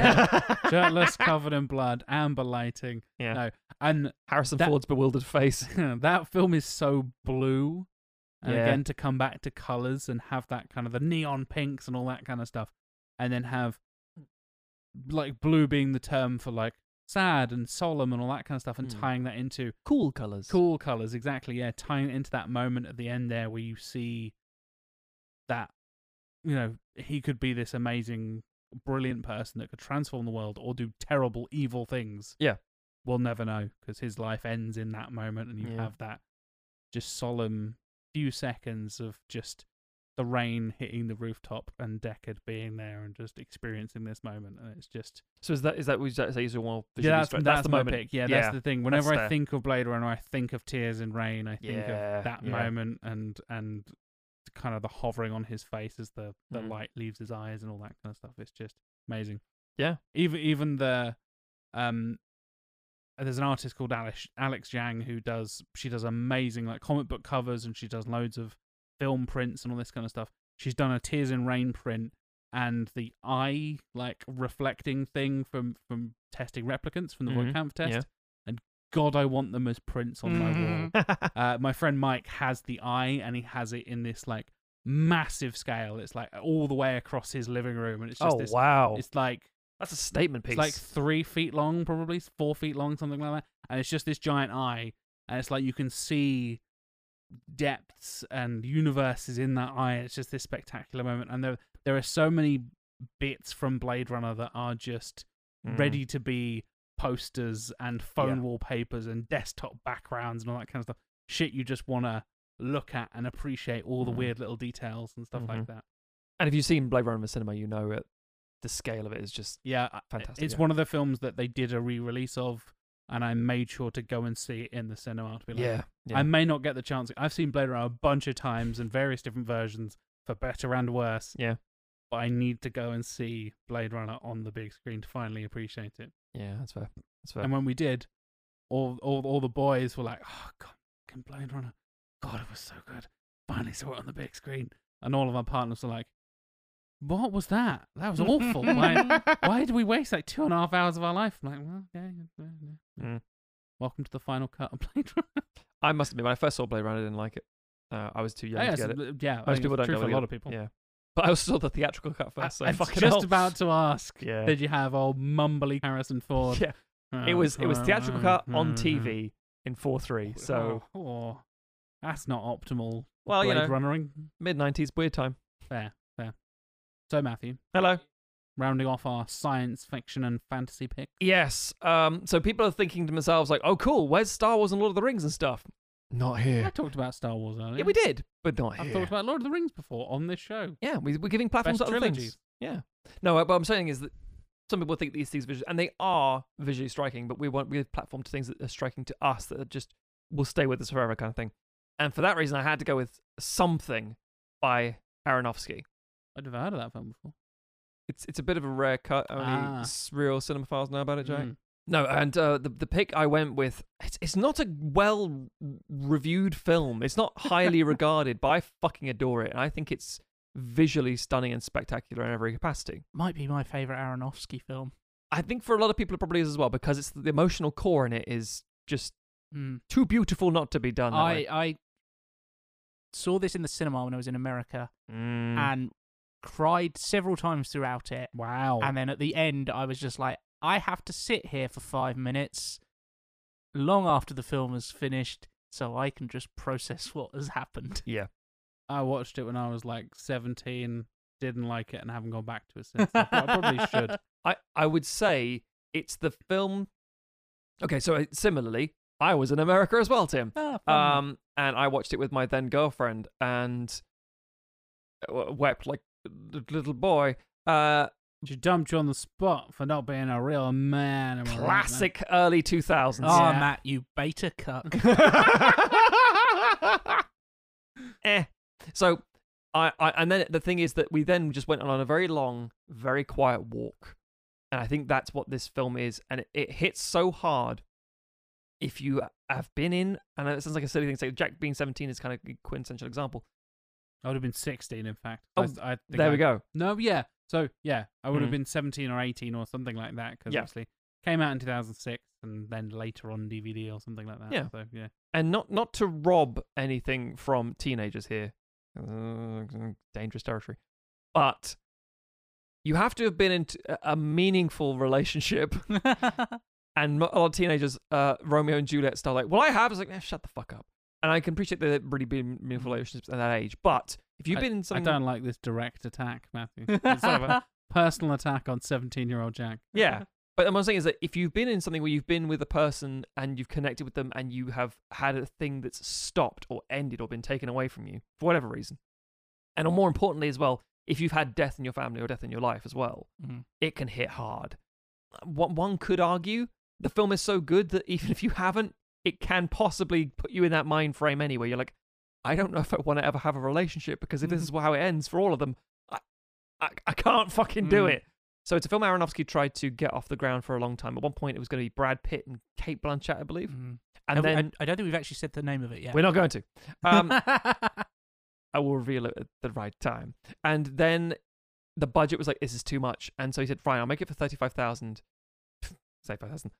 million. And that's a hell of a budget. Yeah, I know, fucking hell, yeah. Sorry, $35 million. And we're going to axe all the CGI and do it as solutions in like liquid. The same way they shot the Nebula sequence, Star Trek Wrath of Khan kind of thing. And we'll completely recast with Rachel Weisz, who I think was Aronofsky's wife at that point. Yeah, I think so. Yeah. Or possibly this is how they met. Possibly. Maybe? But they were close either way. And Hugh Jackman. The film in question is The Fountain. I remember seeing the trailer for it. Weirdly enough, I think I was about 20 when the trailer came out. And this was the earlier date. I mean, it sounds a silly thing to say, but in the 2000s, you had to download a trailer for quite some time to get to the trailer. It was a big deal. And it was the guy that did Requiem for a Dream. I thought, oh, fuck. Wow, okay, what's he doing? And it was like, it's 3 narratives about someone in the 1500s, in the year 2000, and the year 2500. And it's like, what? It's like, yeah, and they're all linked, and they're all played by Hugh Jackman. What? That is amazing! So it's the story of a conquistador who's been sent to Central and Southern America by a Spanish queen, and he's trying to find the tree of life to find eternal youth, that kind of stuff. And then on the other side of things, it's a doctor who is trying to find a cure for cancer because his wife is dying of cancer, and he refuses to believe he cannot, he thinks death is a disease, is the quote. And the third one is a spaceman, Tommy the Space Traveler, and he is flying to a nebula to bring a tree to it. Yes, and the spaceship is the tree. The spaceship is the tree in a bubble. It is glorious because every aspect of it, every time period is so rich in how it's saturated and how it's full of detail and life, oddly enough. and the performances are beautiful. And it's the idea of being so narrow-minded and driven that you can't accept what things are, and that death is not actually the end. And no, I'm talking about like afterlife stuff. I'm talking about the idea of human acceptance of our capacity and time. And you can get so worked up when you know, it's like we all know we die. We all know the ones we love die. But for some reason, we're obsessed with trying to keep that alive. And it's like, but only when you've heard like someone's got like a terminal diagnosis or something like that. And obviously with the pandemic recently, we've all been very much cognitively aware of this shit very heavily. But the visuals of the film is that it's a conquistador film shot mostly on a backlot with lots of CGI at times, and it looks terrifying and dark and oppressive and thick, evil jungle in the middle of the night. It's and yet the bits in Spain are washed in gold, and it's just it's glorious to behold, and the costumes are amazing. There's this golden palette throughout. Yes, that is it's really rich, astonishing. Yeah. In the 2000s, there's this doctor Tom Creo. He's like, his wife is writing a book, and she's obviously in their house and going to museums and things and just regular stuff. And the doctor's in his very sterile lab, and that feels like a very cool juxtaposition. And the space stuff, as I say, is the kind of visual effect that it will not really arguably ever age. Yeah. Because it's mostly in camera stuff. It's literally, as I say, putting really cool, if you get like shampoo and put it in water or oil and water and go, wow, fucking hell, slow that down and have this tiny bubble go flying past. It's a way of doing sort of future science fiction. Like, how do you show someone traveling through space? Spaceship. All right. What if the spaceship is a bubble? And in that bubble, like a biodome, sorry, and the tree is living in there, and you're like, I've plucked this off the ground and we're flying to a nebula, and Hugh Jackman's got a shaved head and he's in a monk-like state, and you can't tell what isn't real. Is it a story that she's written? Is it a thing in his head? Has analogy for all the stuff that's happening? But fuck me, so much of it is just glorious. It's so beautiful. It's so pretty. In a way that Requiem for a Dream is very striking visually as a film, but in the most uncomfortable way. Yeah. This is the same thing that washes you with the feeling of being in love. It's like this all-encompassing light that is somehow sometimes too fucking blinding and bright that you're like, I can't actually take this anymore. It's too much. I'd rather not feel anything because it's just, I'm too overwhelmed. And again, if you've had that emotional connection with somebody, you can form a connection with this film and go, and some people go, nah, it's pretentious wank. And that's not very good. It's the story's meh, and the acting's very over the top, and the visuals are very silly. And well, I don't really know what it means. Could arguably say those things, of course you could. But you can't say it's not visually striking. It's a stunning film. Yeah.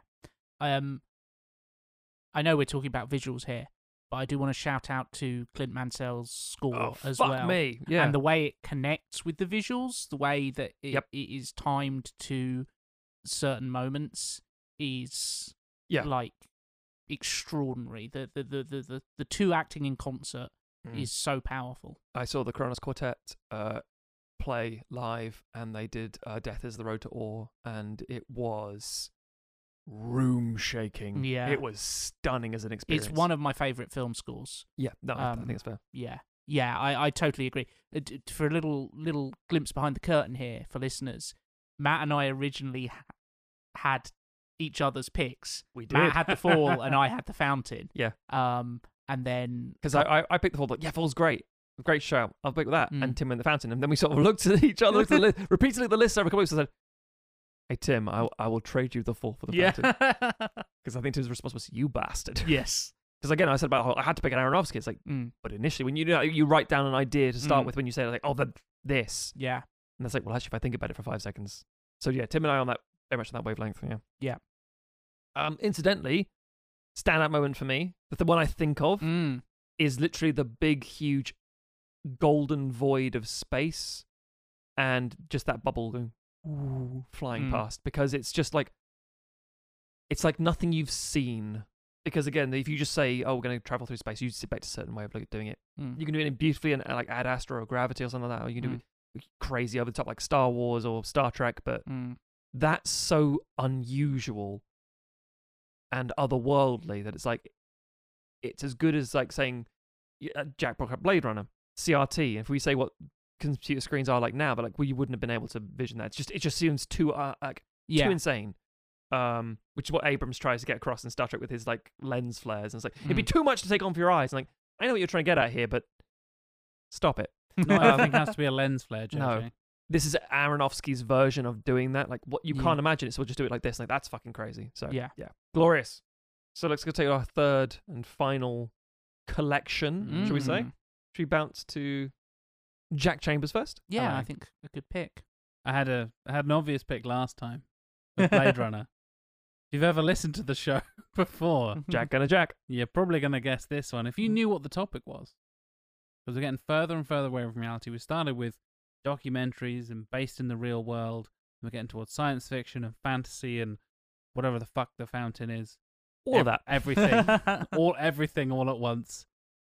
Let's talk about some animated movies, boys. Heck yeah. Truly not real. I want to talk about one of my favorite films ever. My favorite animated film ever. The best Spider-Man film ever. Spider-Man Into the Motherfucking Spider-Verse. That's the official title, by the way. Yeah, it's on my Blu-ray. Because there is nothing that looks like Spider-Man Into the Spider-Verse. People have tried to copy it and are still trying to copy it now. There'll be a lot of things to try, yeah. Yeah. And it really kind of set the bar for me for what is possible with all the attention to detail and all the fascinating little things. And really diving into like the behind the scenes and the creation of it all, just because of the fact that I was such a huge fan of Miles Morales and Spider-Gwen and the kind of Spider-Man multiversey kind of stuff going into it. The way that it looks and the way that it is animated, and it's the animation especially, but the fact that we are crossing through these different universes and we've got all the other Spider-Men from Spider-Ham to fucking Spider-Man Noir played by Nick Cage, like all these incredibly striking, weird visuals that just pop up out of nowhere. Even Penny Parker being the Japanese Spider-Man with the mech spider and all that kind of stuff. Fascinating, completely different, juxtaposing visuals that should not work together and purposefully don't work together. Yeah, and they clashing, all kind of mush together. And the thing that really kind of stood out for me, I remember seeing the trailer and being like, doing a Miles Morales film, like, oh my god. I was doing a Miles Morales podcast at the time. It was back when I hosted Ultimate Spin, and we were like, holy shit, they're gonna, for some stupid reason, we stopped doing our podcast before this film came out, and it broke my heart. Like, they made it specifically for us, and then we were just like, nah. You were knee deep in sequelizer at this point. Oh yeah. This is we were crossing over. I was doing 3 podcasts at once. Yeah, I was still doing Intercomics, also doing Ultimate Spin, and then Sequelizer started a couple of years before that as well. So it was a busy time for podcasting in my life, and Sequelizer's one. So there you go. You're welcome, listeners. I'm still here. I have been in a lot of fights. I've been on a lot of podcasts. We'll see who wins. But yeah, seeing that trailer and seeing the moment where Miles is kind of bouncing off the cabs as he's swinging through and being kind of clumsy and being like, oh, I can't control myself and all this kind of stuff. And you see the like just little strikes and little moments of this weird like pop arty comic book style that has the Biff Bam Pow kind of thing from the classic 60s Batman. Yeah. That like streak across the screen as he's struck by something or as he bumps into something. You get little visual cues that you could almost watch that scene silently and still get an idea of how clumsy and untrained he is and all that kind of stuff. Absolutely. And I remember it blowing my mind with the fact that the animation style of Miles specifically changes as the film goes on. And yes. Like, what does that mean? And I was like, what do you even mean by that? And it was in the behind the scenes stuff on the Blu-ray, and they were talking about how when he's learning to become Spider-Man and Peter Parker is training him and stuff, he's shot at a lower frame rate. Yeah, and I was like, it's just what do you mean? It's like, so his movements are not as slick and don't feel as fluid and responsive and all that kind of stuff, to put it in kind of video gamey terms with like frame rates and stuff, which is usually where you think about like frame rates changing. Typically, movies do not change frame rates mid-film. And this one doesn't. It is one character in the film is moving differently to the world around him. And he is learning to understand his powers and his body. You know, obviously it's a, you know, adolescence message and all that kind of stuff. It's fucking Spider-Man, of course it is. And then as he's swinging and as he's getting more comfortable, the frame rate goes up. Mm-hmm. And his movements literally become more fluid and more connective and more kinetic as he's swinging and becoming more confident and settling into his powers. I didn't consciously notice that when I was watching it, and then going back and looking behind the scenes, I was like, that's fucking genius. It's what we said earlier about, oh, is this a mistake? No, it's intentional. And you don't even know it's there. Yeah. You're like, wait. You're shooting one character and basically animating them at a different frame rate to literally everything in this world. Yeah. Are you sure? And they were like, trust us. You leave it to us and we will blow your fucking minds. Yeah. Yeah. So many of the decisions in that film feel like that. Having stuff in the distance or the extreme close-up kind of fracture and blur. Yeah. Or not even blur, just kind of like turn into fractal images kind of thing, rather than having them out of focus or blur.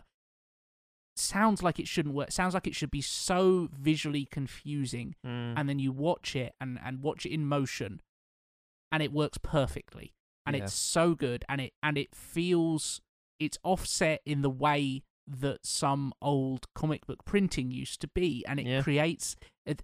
This is like, I did a little sideswipe shit on Marvel earlier, and one of the biggest disappointments of the MCU is that they haven't taken more from the visual language of comics and integrated it. You know, we already had the stage of, you know, X-Men and things like that where, oh, we're embarrassed to have the costumes look like the costumes in comics. Yes.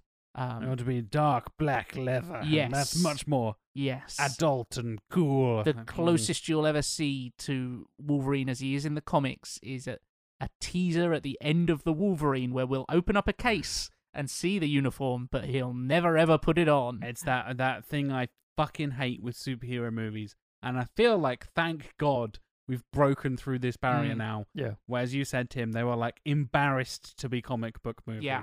And just be like, well, you do this thing? We don't call him Superman. That's a stupid name. Yeah. We don't wear X-Men costumes. They're stupid. They're for babies who read comic books. Like, thank God. I hope, I pray, for the most part, that we're past that childish bullshit at this point. On the other side, things you get like anime, shonen adaptations. They're like, make it purely comic accurate. It's like, well, some things you can probably work as like, no, only the cartoon. It's like, shit.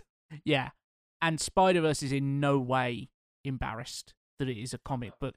And it takes, and again, it is doing adaptation. It's taking these things and even these, what was flaws at the time of the comic printing method and stuff like that, and saying like, okay, this wasn't ideal, but people have this association between it, and again, on a visual level, on a subconscious level, how can we interpret that and do an adaptation of that for our visual medium, for animation? How can we use that to tell the story in an interesting way? How can we use this to make it visually distinct?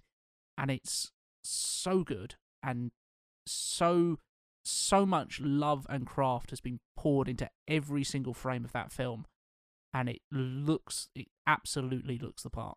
Yeah, no, definitely. And I think it's, I mean, with like Roger Deakins again, just as a bit of a parallel on How to Train Your Dragon, where he was consulting like, how can we get depth of field in terms of animation? Oh, this does this, and it's like, that's like you're trying to emulate what a camera does, what a lens does, except it's all technically painting. Yeah. And then you get something like Into the Spider-Verse, which is like, can we just do our own version with our own language and the things we have the tools of a trade? It just makes more sense. Do things that are only possible in animation. Exactly. Cameras do not move like this. No. Humans don't move like this. Trains don't move. Cities don't look like that. The sky doesn't look like that. But fuck you, this is an animated movie, and we can do what we like here. And you make it not necessarily believable, but a consistent and coherent world. Yeah. And then multiverse, obviously, with the various different things coming in. And even there's so many like little visual gags in there as well, which of course animation is so good at. I know I talk about The Simpsons all the time and like all that kind of stuff. We've been doing visual gags and animation in the background and little references and stuff for decades at this point. But even like little things just cutting to Spider-Man Noir and he has got all the shading on Spider-Man Noir because he's in black and white, folks. He's Mm. basically like a noir detective parody character, essentially. Mm. In the comics, deadly serious. Yeah. Oh Like, yeah. the Spider-Man Noir, Very, very different to what it is in the film. Yes, X-Men yes. Noir, Spider-Man Noir, all that kind of stuff is like taking itself pretty fucking seriously. Yeah. And then I like that run. yeah, I do as well. Spider-Man Noir in this is fucking Nicolas Cage somehow, even though he's not on screen, chewing all the scenery in the world Yeah. and just being, ironically, the hammiest motherfucker on screen, despite being with an actual spider ham. Yeah. And you have like all the shading looks like it's from that like old newspapery, comic booky kind of thing, that pop arty. Everything is done in little dots. Yes, Ben-Day dots. Thank you, Tim. Yeah, Yeah. Ben-Day Mhm. dots. Yeah, and every different spider person has their own visual style, and the world around them, and the shot changes. And we have the joke of like, oh great, everyone's gonna get their own origin story and all that kind of stuff. And you get those little shots and those little moments where you're kind of transported to their world for a second, and you see the differences, you see the styles, you see the colors and the animation, the world that they're from, completely transform for just a few seconds, and then you snap back into this reality. I think you touching on it earlier on, Tim, with the effects that are going on in this weird kind of like surreal moments of the city like shifting around miles and stuff. You get that classic like Kirby crackle, or those weird energy balls, Yeah. for want of a better phrase, Yeah. that is so defined Jack Kirby style of this weird cosmic energy. If you just Google search Kirby crackle, if you don't know what I'm Yeah. talking about, you'll recognize it straight away as like, Yeah, yeah. oh, I've seen that a million times and other things. And that was such a distinct thing that kind of defined Kirby's interpretation of all these like mystical cosmic energies and stuff. And the fact that we're dealing with multiverse weirdness and interdimensional travel and portals and the like big kind of No Way Home style, these big cracks in the sky and all people falling through portals and all this kind of stuff. There's such a cool opportunity to play with different things, and I think they absolutely nail basically every opportunity. The fact they used the Bill Sienkiewicz block wall of a Kingpin design. Yeah. The Kingpin design is absolutely, he is a fridge of a man. He's Fills the screen. My God, yeah. That I've had countless. I know I've been kind of like half joking, like, oh, that's the kind of thing you get a phone wallpaper. I have if you scroll through my phone right now, I have an album called Wallpapers, and probably like half of them are from Into the Spider-Verse. Yeah. Whether that's, you know, shots of Miles from like the What's Up Danger scene, which Tim got me as a print as a Christmas present a few years ago and is now in my living room. Or whether it's the moment where he's swinging through, or the shot of them all like lined up together, all the different spider people, Miles coming face to face with Peter, that shot of the Kingpin where it's just pitch black and he fills the entire screen and his tiny little head in the middle there, and it's just this tiny little bald Kingpin in the center there. There's so many amazing shots and brilliant things. They even make the fucking spider bite look interesting. And that's the thing of like, oh God, you know, that's something to be actually embarrassed about. we've just done Homecoming. Like, we don't need another fucking Spider-Man origin story. Somehow they do a Spider-Man origin story that I wasn't tired and annoyed by after we've had it 2 times in the last decade, basically. Because that's what I'm saying, is that it's the same thing, like, we're going to see a thing we're so familiar with. It's going to be Martha's Pearls. It's like, you can't do anything with it. Better fucking not get that in the Batman, I swear to Christ. There's 3 hours of it, so who knows? So it's an hour and a half of pearls falling in slow motion. To clarify what I'm saying there, I don't say it's embarrassing because it's like, oh, we shouldn't be embarrassed with the comic side of things. It's no, because we've seen it so many times. But just to give you a bit of a parallel here to sort of cap it off, Into the Spider-Verse came out and won Best Picture, as in Best Animated Movie, and it deserved it at the Oscars and various other accolades, etc., etc. And it did so much with every single frame, every single character. In the same year, on a, I think, a similar budget, Sherlock Gnomes came out bland as all shit, and yet had the capacity, arguably, to be the same thing, because it's an animated movie. Yeah. You could do that if you wanted to, but you chose to be Sherlock Gnomes. Fuck you. My pick is Sherlock Gnomes. In a world of Sherlock Gnomes, choose to be Into the Spider-Verse. Yeah, be a fucking Spider-Verse, yeah. I presume that the image that comes to mind Is What's Up Danger? Is What's yeah, Up It's gotta Danger. be right. It's the upside upside down yeah. falling up shot of the city of Miles. He's not is just- falling. He's rising. Ah. Visual storytelling, people. Visual storytelling. magnificent. So fucking good. If for some reason you're listening to this show and you haven't seen Into the Spider-Verse, Jack's gonna plead with you now. stop listening, pause it, and go and watch Into the Spider-Verse right now. I like to think as much as we're saying like, don't watch this fucking movie. The interseason's like, please watch this fucking movie. I would say it's the break between us being like, this is terrible. Oh my Yeah. god, why do we subject ourselves to this Yeah. garbage? And then in the interseason stuff, we get to a bunch of recommendations of stuff we like. Yeah. And there's few things I like in this world more than Spider-Man Into the Spider-Verse. Jack likes pizza, but Jack prefers Into the Spider-Verse. Mm. Yeah. Bold statement, but Yeah. if you had to give up one, probably gonna be the Spider-Verse because pizza's damn good. Pizza's delicious. Sorry, yeah. I'm sorry. You can't visually strike someone with a pizza as much. Pizza can be visually striking, I suppose. That's true. Sometimes they have a hole in the middle. So If you does play the your cards right. Spider-Verse. I Oh, don't know dear. with that. Well, I'm going to transition over to my Sequelizers colleague, Mr. Tim Matum, talk about your choice of animated movie, sir. So obviously we're in the animation section, We are. but That's why we're animated, but people can't see that.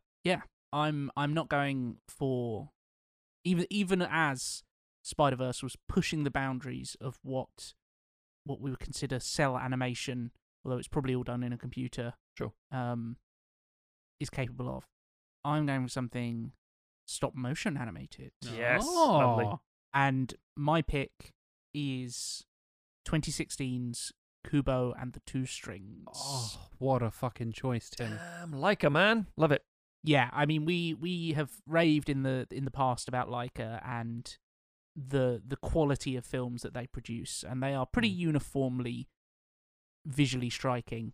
Yeah, and, very much so. and of an incredibly high quality. Kubo and the Two Strings really stands apart for me. The universe that it creates, the fantasy realm that it creates is so obviously it's drawing huge inspiration from Japanese culture and various things. They talk a lot about how they wanted it to look like woodblock paintings a lot of the Yeah. time, and in particular some certain scenes are very much inspired by like actual Japanese woodblock paintings and prints and from certain periods. But it's got a really great synthesis of a lot of elements and uses them to create something unique. For something that is stop motion animated, there is just some. It's one of those films you watch it and you have to keep reminding yourself this was done in stop motion. I was about Oh, to say yeah. that. Yeah, I didn't. There are moments where you don't believe Yeah. it's stop motion. You're like, yeah. I mean, they obviously didn't do that bit. Mm.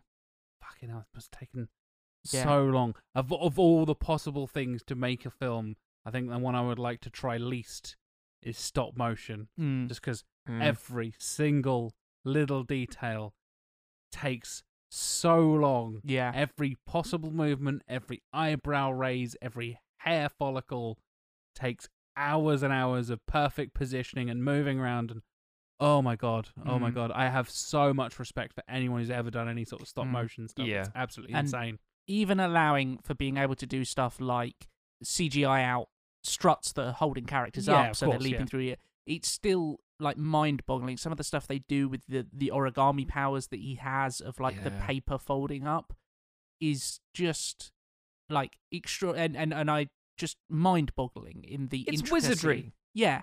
And they had a I believe 16-foot tall skeleton model. I mean, calling it a model is kind of like It's ridiculous at that point. Yeah. Weighed 400 pounds and was like held together with magnets and stuff like that. It's just it's constantly visually inventive. Such a great story. The character designs are so good, and just the stuff like the monkey played by Charlize Theron, monkey or ape. Monkey. Ape, Monkey. Hotel. The character's called Monkey. It's an ape, but It's an ape, but it's called Monkey. Turns out we're Let- both right. Hence my confusion.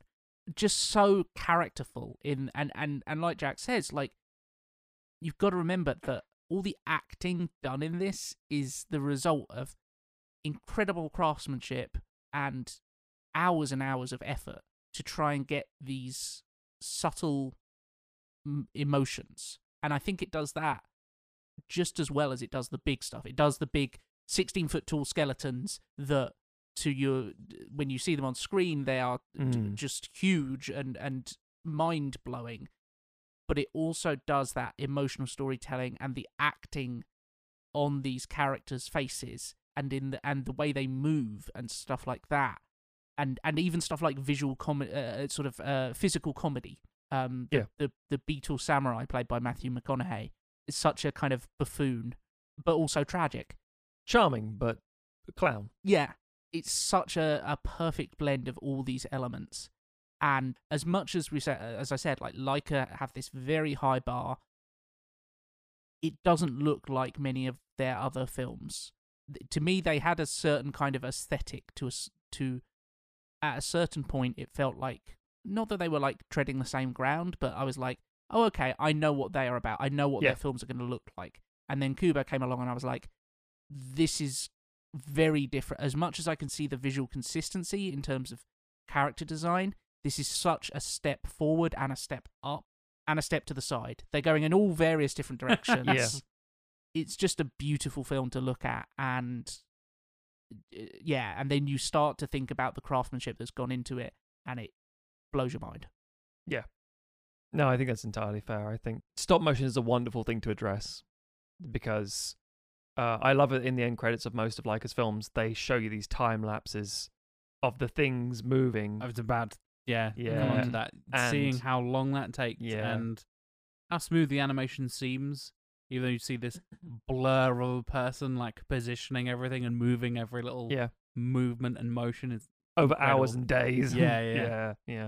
It's insane. But it's, again, that's part of it. It's visually striking just in its world building and what it does, but then you know how it's created as well. You go, holy shit. Yeah. Yeah. I think nothing looks like it in the last decade, last 20 years. Yeah. Like other Laika films have come close though, but it's always, even then it's got its own personality. That's, definitely. It won the BAFTA award for Best Animated Film. Good. And was nominated for the Academy Award for both Best Animated Feature and Best Visual Effects. And it's the first film that's ever been nominated for both. Wow. And is only the second stop motion animated film to be nominated for Best Visual Effects. The first one being Nightmare Before Christmas. Yeah. Wow.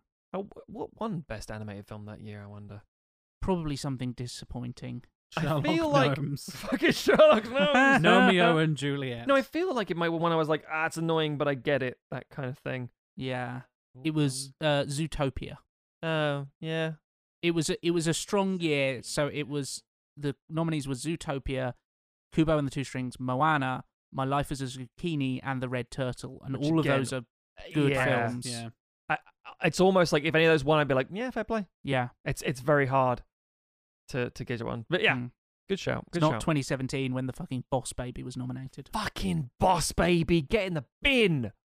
Tim, what's your standout moment from Kubo? Anything particularly like I mentioned it already, and it's one of those things, like you just said, that it's visually striking by itself, and then when you know the work behind it, it becomes even more so. It's the big red skeleton. Yeah. For me, it's the sisters on the boat. It's another big rig. Like, holy shit. Yeah. How is this possible? But yeah. Again, it's a film where there's lots of things, and even simple things like just the design of Beetle and stuff like that. I think is so cool. No, I don't disagree. And it's one of those films where I'm like, I love this as an adult. If this had come out when I was like 8 or 9, I would have been obsessed with it. Yeah. You'd be playing that shamisen until your fingers yeah. I'd be like, where are my action figures of this? Because it's the fucking coolest thing. I still think that's a question we should be. I mean, there are action figures, but I think, again, it should have been a I'd bigger take impact. a really cool And it was, statue. And it didn't make barely any money. Yeah, it didn't people make are its budget stupid. back. Yeah. It was on a budget of like 170 million, and it made like 100 and something million. No, it was less than that. It was a 60 million budget, and it made 77, I believe. Ah, right. Okay. But then Laika's passion project. The whole Yeah. thing, the whole company Yeah. it is isn't not it? going. And thank fuck some rich dickhead's Well, kid this is just like, Yeah, this is the first film that was directed by Travis Knight, who's the CEO of Leica. Yes. So Yeah. this was a real yeah. passion on top of passion, and And it shows. Travis Knight's an amazing director. We brought him up. I think we've probably put him in some of our sequels, possibly at some point. Gonna do Yeah. Bumblebee, the only good Transformers film. Yeah. Said it. What about the animated? Shut your face. But yes. Good shout, Tim. Good shout. Our final pick, Matt. It's Transformers. No, I'm kidding. Can you imagine? Yeah, Unicron turns up and eats that planet. It's fucking terrifying. That's visually striking, to be fair. Yeah. Yeah. Yeah. But no. Oh, No, I'm gonna weep, aren't I? Gotta go to Japan. weeb's gonna weeb. We're gonna weep. I am also going against type a little bit. So animated film, I was like, of course I'm gonna do anime. I can't not. I think it's one of the most amazing things. You then opened a very dangerous door to countless visually striking films. We touched yeah. on Hayao Miyazaki in our ad break. Oh yeah, I know, patrons, you're not hearing the ad break, but I did. Trust me. you did. And patrons, you can go listen to the full version if you want to hear it. We did a whole episode on Studio Ghibli before. We did. Yeah. And I remember saying about how The Tale of the Princess Kaguya is one of the most beautiful things I've ever seen in my life. It's not my pick. I fucking knew that was coming. Yeah. There are so many things. I like Akira is one of the most important films to me ever. It's not my pick. Ghost in the Shell's not my pick. You mentioned the bike slide. Yeah. Canada's bike in the movie vehicles. All of episode. this stuff. Yeah. All of it could be so iconic. I've gone with something that I think as a film is like, yeah, it's pretty good. And it's like, you mean it's not the best film you've ever seen? No, it's pretty good though. So you're not quite the same passion I had for Spider-Verse then. Not in the same way, but from Okay, a fucking you. visual point of view, I From am a fucking visual point of view. Yeah, fucking Ah. visual. We're talking about Makoto Shinkai's Weathering with You, which came out in 2019. It's set in 2021. Idiots. They didn't know there was a pandemic coming. Yeah, so it's Tenki no Ko, which means child of weather, but Weathering with You is what we call it. I can't imagine why it's not called Child of Weather. Child of Weather. It's about 2 hours long, and it is You've lost me. Stay with me, boy. It's 2 hours long. That's probably shorter than fucking Into the Spider-Verse, to be fair. And it's a weird one because it pulls on what we've discussed before about what's real and what's fantasy, in the sense that it is both. It is very real in its depiction of Tokyo and this boy who runs away basically from home and lives his life in Tokyo and meets a girl who can control the weather and Child of Weather. Yeah. child of weather. It's fascinating how this is kind of a curse in that typical sort of almost folktale mythological fashion, and that she can control the weather, but at great personal cost, etc. And there's a sort of a price for it all. And Tokyo is just covered in rain the whole time, and they start commoditizing it basically and saying people can pay us for like, oh, I'm having a wedding, I really want it to be sunny, and she does a little prayer on this one, who steps through a torii gate, does the prayer. And this spotlight of rain, it parts the sky and this beam of light comes through and it's like, boom, sunny for you for a day. And then back to, and it's floods and it's ridiculous and it's crazy. And then at times she's transported to this, like a mile high in the sky, falling through the air, and it's terrifying. It's like bouncing from cloud to cloud. All Yeah. that kind of stuff. Yeah. There's so much going on in it in that sort of very, fantastical manner. Now, why have I highlighted this one? So, the director's film before this was Your Name, which we fucking love Your Name. We have talked about on the show before. And I yeah. could have easily highlighted Your Name because that is a visually stunning movie. Yeah. I went with Weathering with You because I think it's taking all that they've learned in that movie and putting it into a different thing. And it's because, oh, it sounds such a stupid thing to say. It's because of the weather. Child of weather. I'm glad you said that, Matt, because I think so often you get like, visually striking. You think of anime, you think of fucking mechs or big monsters or ridiculous Titties. all that. Yeah, robot boobies or whatever. Yeah. Matt's enthusiasm doesn't wane at all. But I'm glad you touched on the weather there because clouds have never looked so pretty. Fuck me, man. Sunlight coming through those clouds, like that moment where she opens up that kind of circle and just this illuminous beam. How do you animate light? Right. I'm sorry. This is the Right? thing. Yeah, when you're an Right? artist, the hardest thing for an artist to do is 4 simple elements. It's like, okay, I remember this when I talked when I was like doing art years and years ago. It's like, right, the hardest thing you'll ever have to draw is either fire, water, air, or like earth, like sand or grit or dirt. It's like, well, I'll just shade it all brown. No, that's just slurry. Yeah. Draw me dirt. And it's like, what? Yeah, draw me wind. Draw Yeah. me light. It's like, I don't know how. That's not. Draw me fire. Like this? No, that's cartoon bullshit. I can't do that realistically. And the fact that so much of it is, anime is full of cartoon bullshit It is. on purpose. Like we talked about Howl's Moving Castle before in the Ghibli episode. Of course. You have this ridiculous little cartoon fire that's talking and eating your eggshells and being stupid and stuff. Yeah. It's not a realistic fire. No. But the beauty of Child of Weather, Child that's of what I'm calling weather. it now, is that you really get a sense of the reality of it all. And the rain, it's going to sound weird, it's going to sound like Matt saying, Do it. It feels wet. You know what I mean? Ah! The rain Yes! feels wet and the clouds feel fluffy and the light is warm and I can't explain of it because none of it's real. It's all fictional. It's such- and It's all yet- just drawings, isn't it? It is, Tim, but it's such believable weather. But why am I crying? Yeah. And the thing is, None of it's real, but the- I'm still crying. yeah, because you've got the two factors. You've got the weather, and then it's juxtaposed with the architecture. I have a book called Architecture and Anime, and it shows about how buildings and how Japanese culture is inspired by it, the power lines, all that sort of stuff, how it fed into it. And there are shots that you're looking at this thing with this grey ceiling of cloud. The rain's coming towards you. It's very like Ghost in the Shell sort of thing. And you see these neon signs and everything's reflecting. Like, this is too much to take in. And it's going for sort of like, the characters look cartoony. They have an anime look to them, you know? They're for lack of a better word, warped, distorted sort of views of proportions. Their eyes are too big. Their chins are too narrow. They don't look real. And yet the world they live in feels real. So they become real. And it's like, holy shit, I can't do this. And so the office, Suga's office, is just like, it's chaotic nonsense. It's an orgy of detail. It's papers everywhere. Books, papers, leaflets, fucking flyers, everything. It's too much. It's too much shit. And all of it fills in this character. And then again, as I say, then you add the inclusions of the natural elements, which are the film was sort of constant, like, a very Japanese cultural thing, but also, so it's quite European as well at times, and a lot of different cultures as well. The juxtaposition between nature and society, the sort of technological advancements of our presence here, etc., and people and how our relationship with it, and just how they've chosen to represent everything. It's fucking stunning.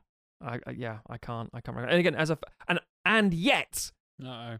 I want to say the most visually striking thing in that film, the thing I think of all the time, is the rain or the sunrise coming up, and it's just like, oh, that is blinding and beautiful, and it's the way it's described in like Interview with a Vampire, where they talk about the cinema and you see like the sun for the first time in silent movie, because it's like, how did you create this? I don't understand how you could have filmed the sun, that kind of thing, and it's like, well, we painted it and made it fake. But the truth is, when I think of Weathering with You, Oh, no. I think of that Big Mac. I hate you so much. And Matthew. a friend of ours, Ben Allen, who's on the Super Big Power Hour, I saw the film with him at the time, I think. And every now and again, we're like, think about that Big Mac. Hey, Ben. Think about that Big Mac. That's exactly the kind of conversation you two motherfuckers would have. Yeah, day weeps. But the point is that it's at one point the character's like, he's run away, he's starving and he's tired, and he just finds himself sitting in a McDonald's, and it's product placement basically, but it's done so beautifully. It's like, oh god. And you know how you talk about like in Falling Down, Michael Douglas goes into the burger shop and he's like, what the fuck is this? He orders a burger with an Uzi in his hand, and the sort of sad, wilting, pathetic burger he gets is Yes, nothing the reality compared to the marketing image. Precisely. Even that is nothing compared to the anime version, which she gives him the burger. She sees he's like not well off, and he's like, it's a beautiful act of kindness. It's a simple little thing.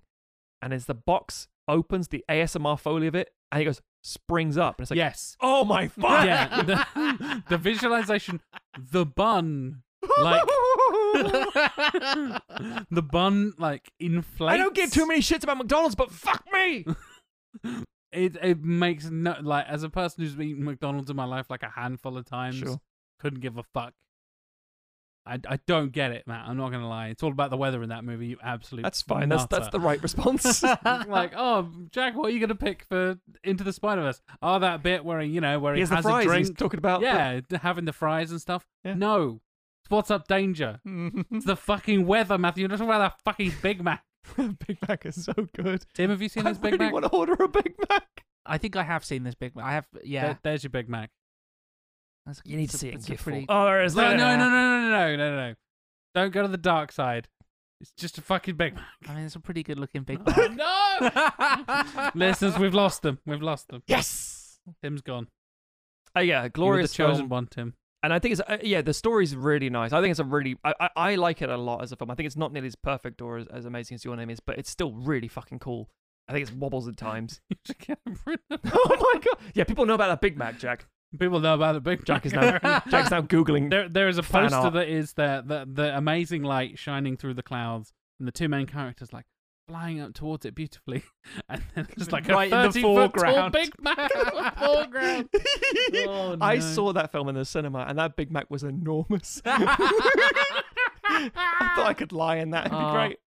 It's like when I went to see Spider-Man 3 in IMAX, and my housemates at the time didn't. I was like, got to go promptly. Yeah. You know, the cinema's going to fill up. It's opening weekend. And course. they dilly-dallied.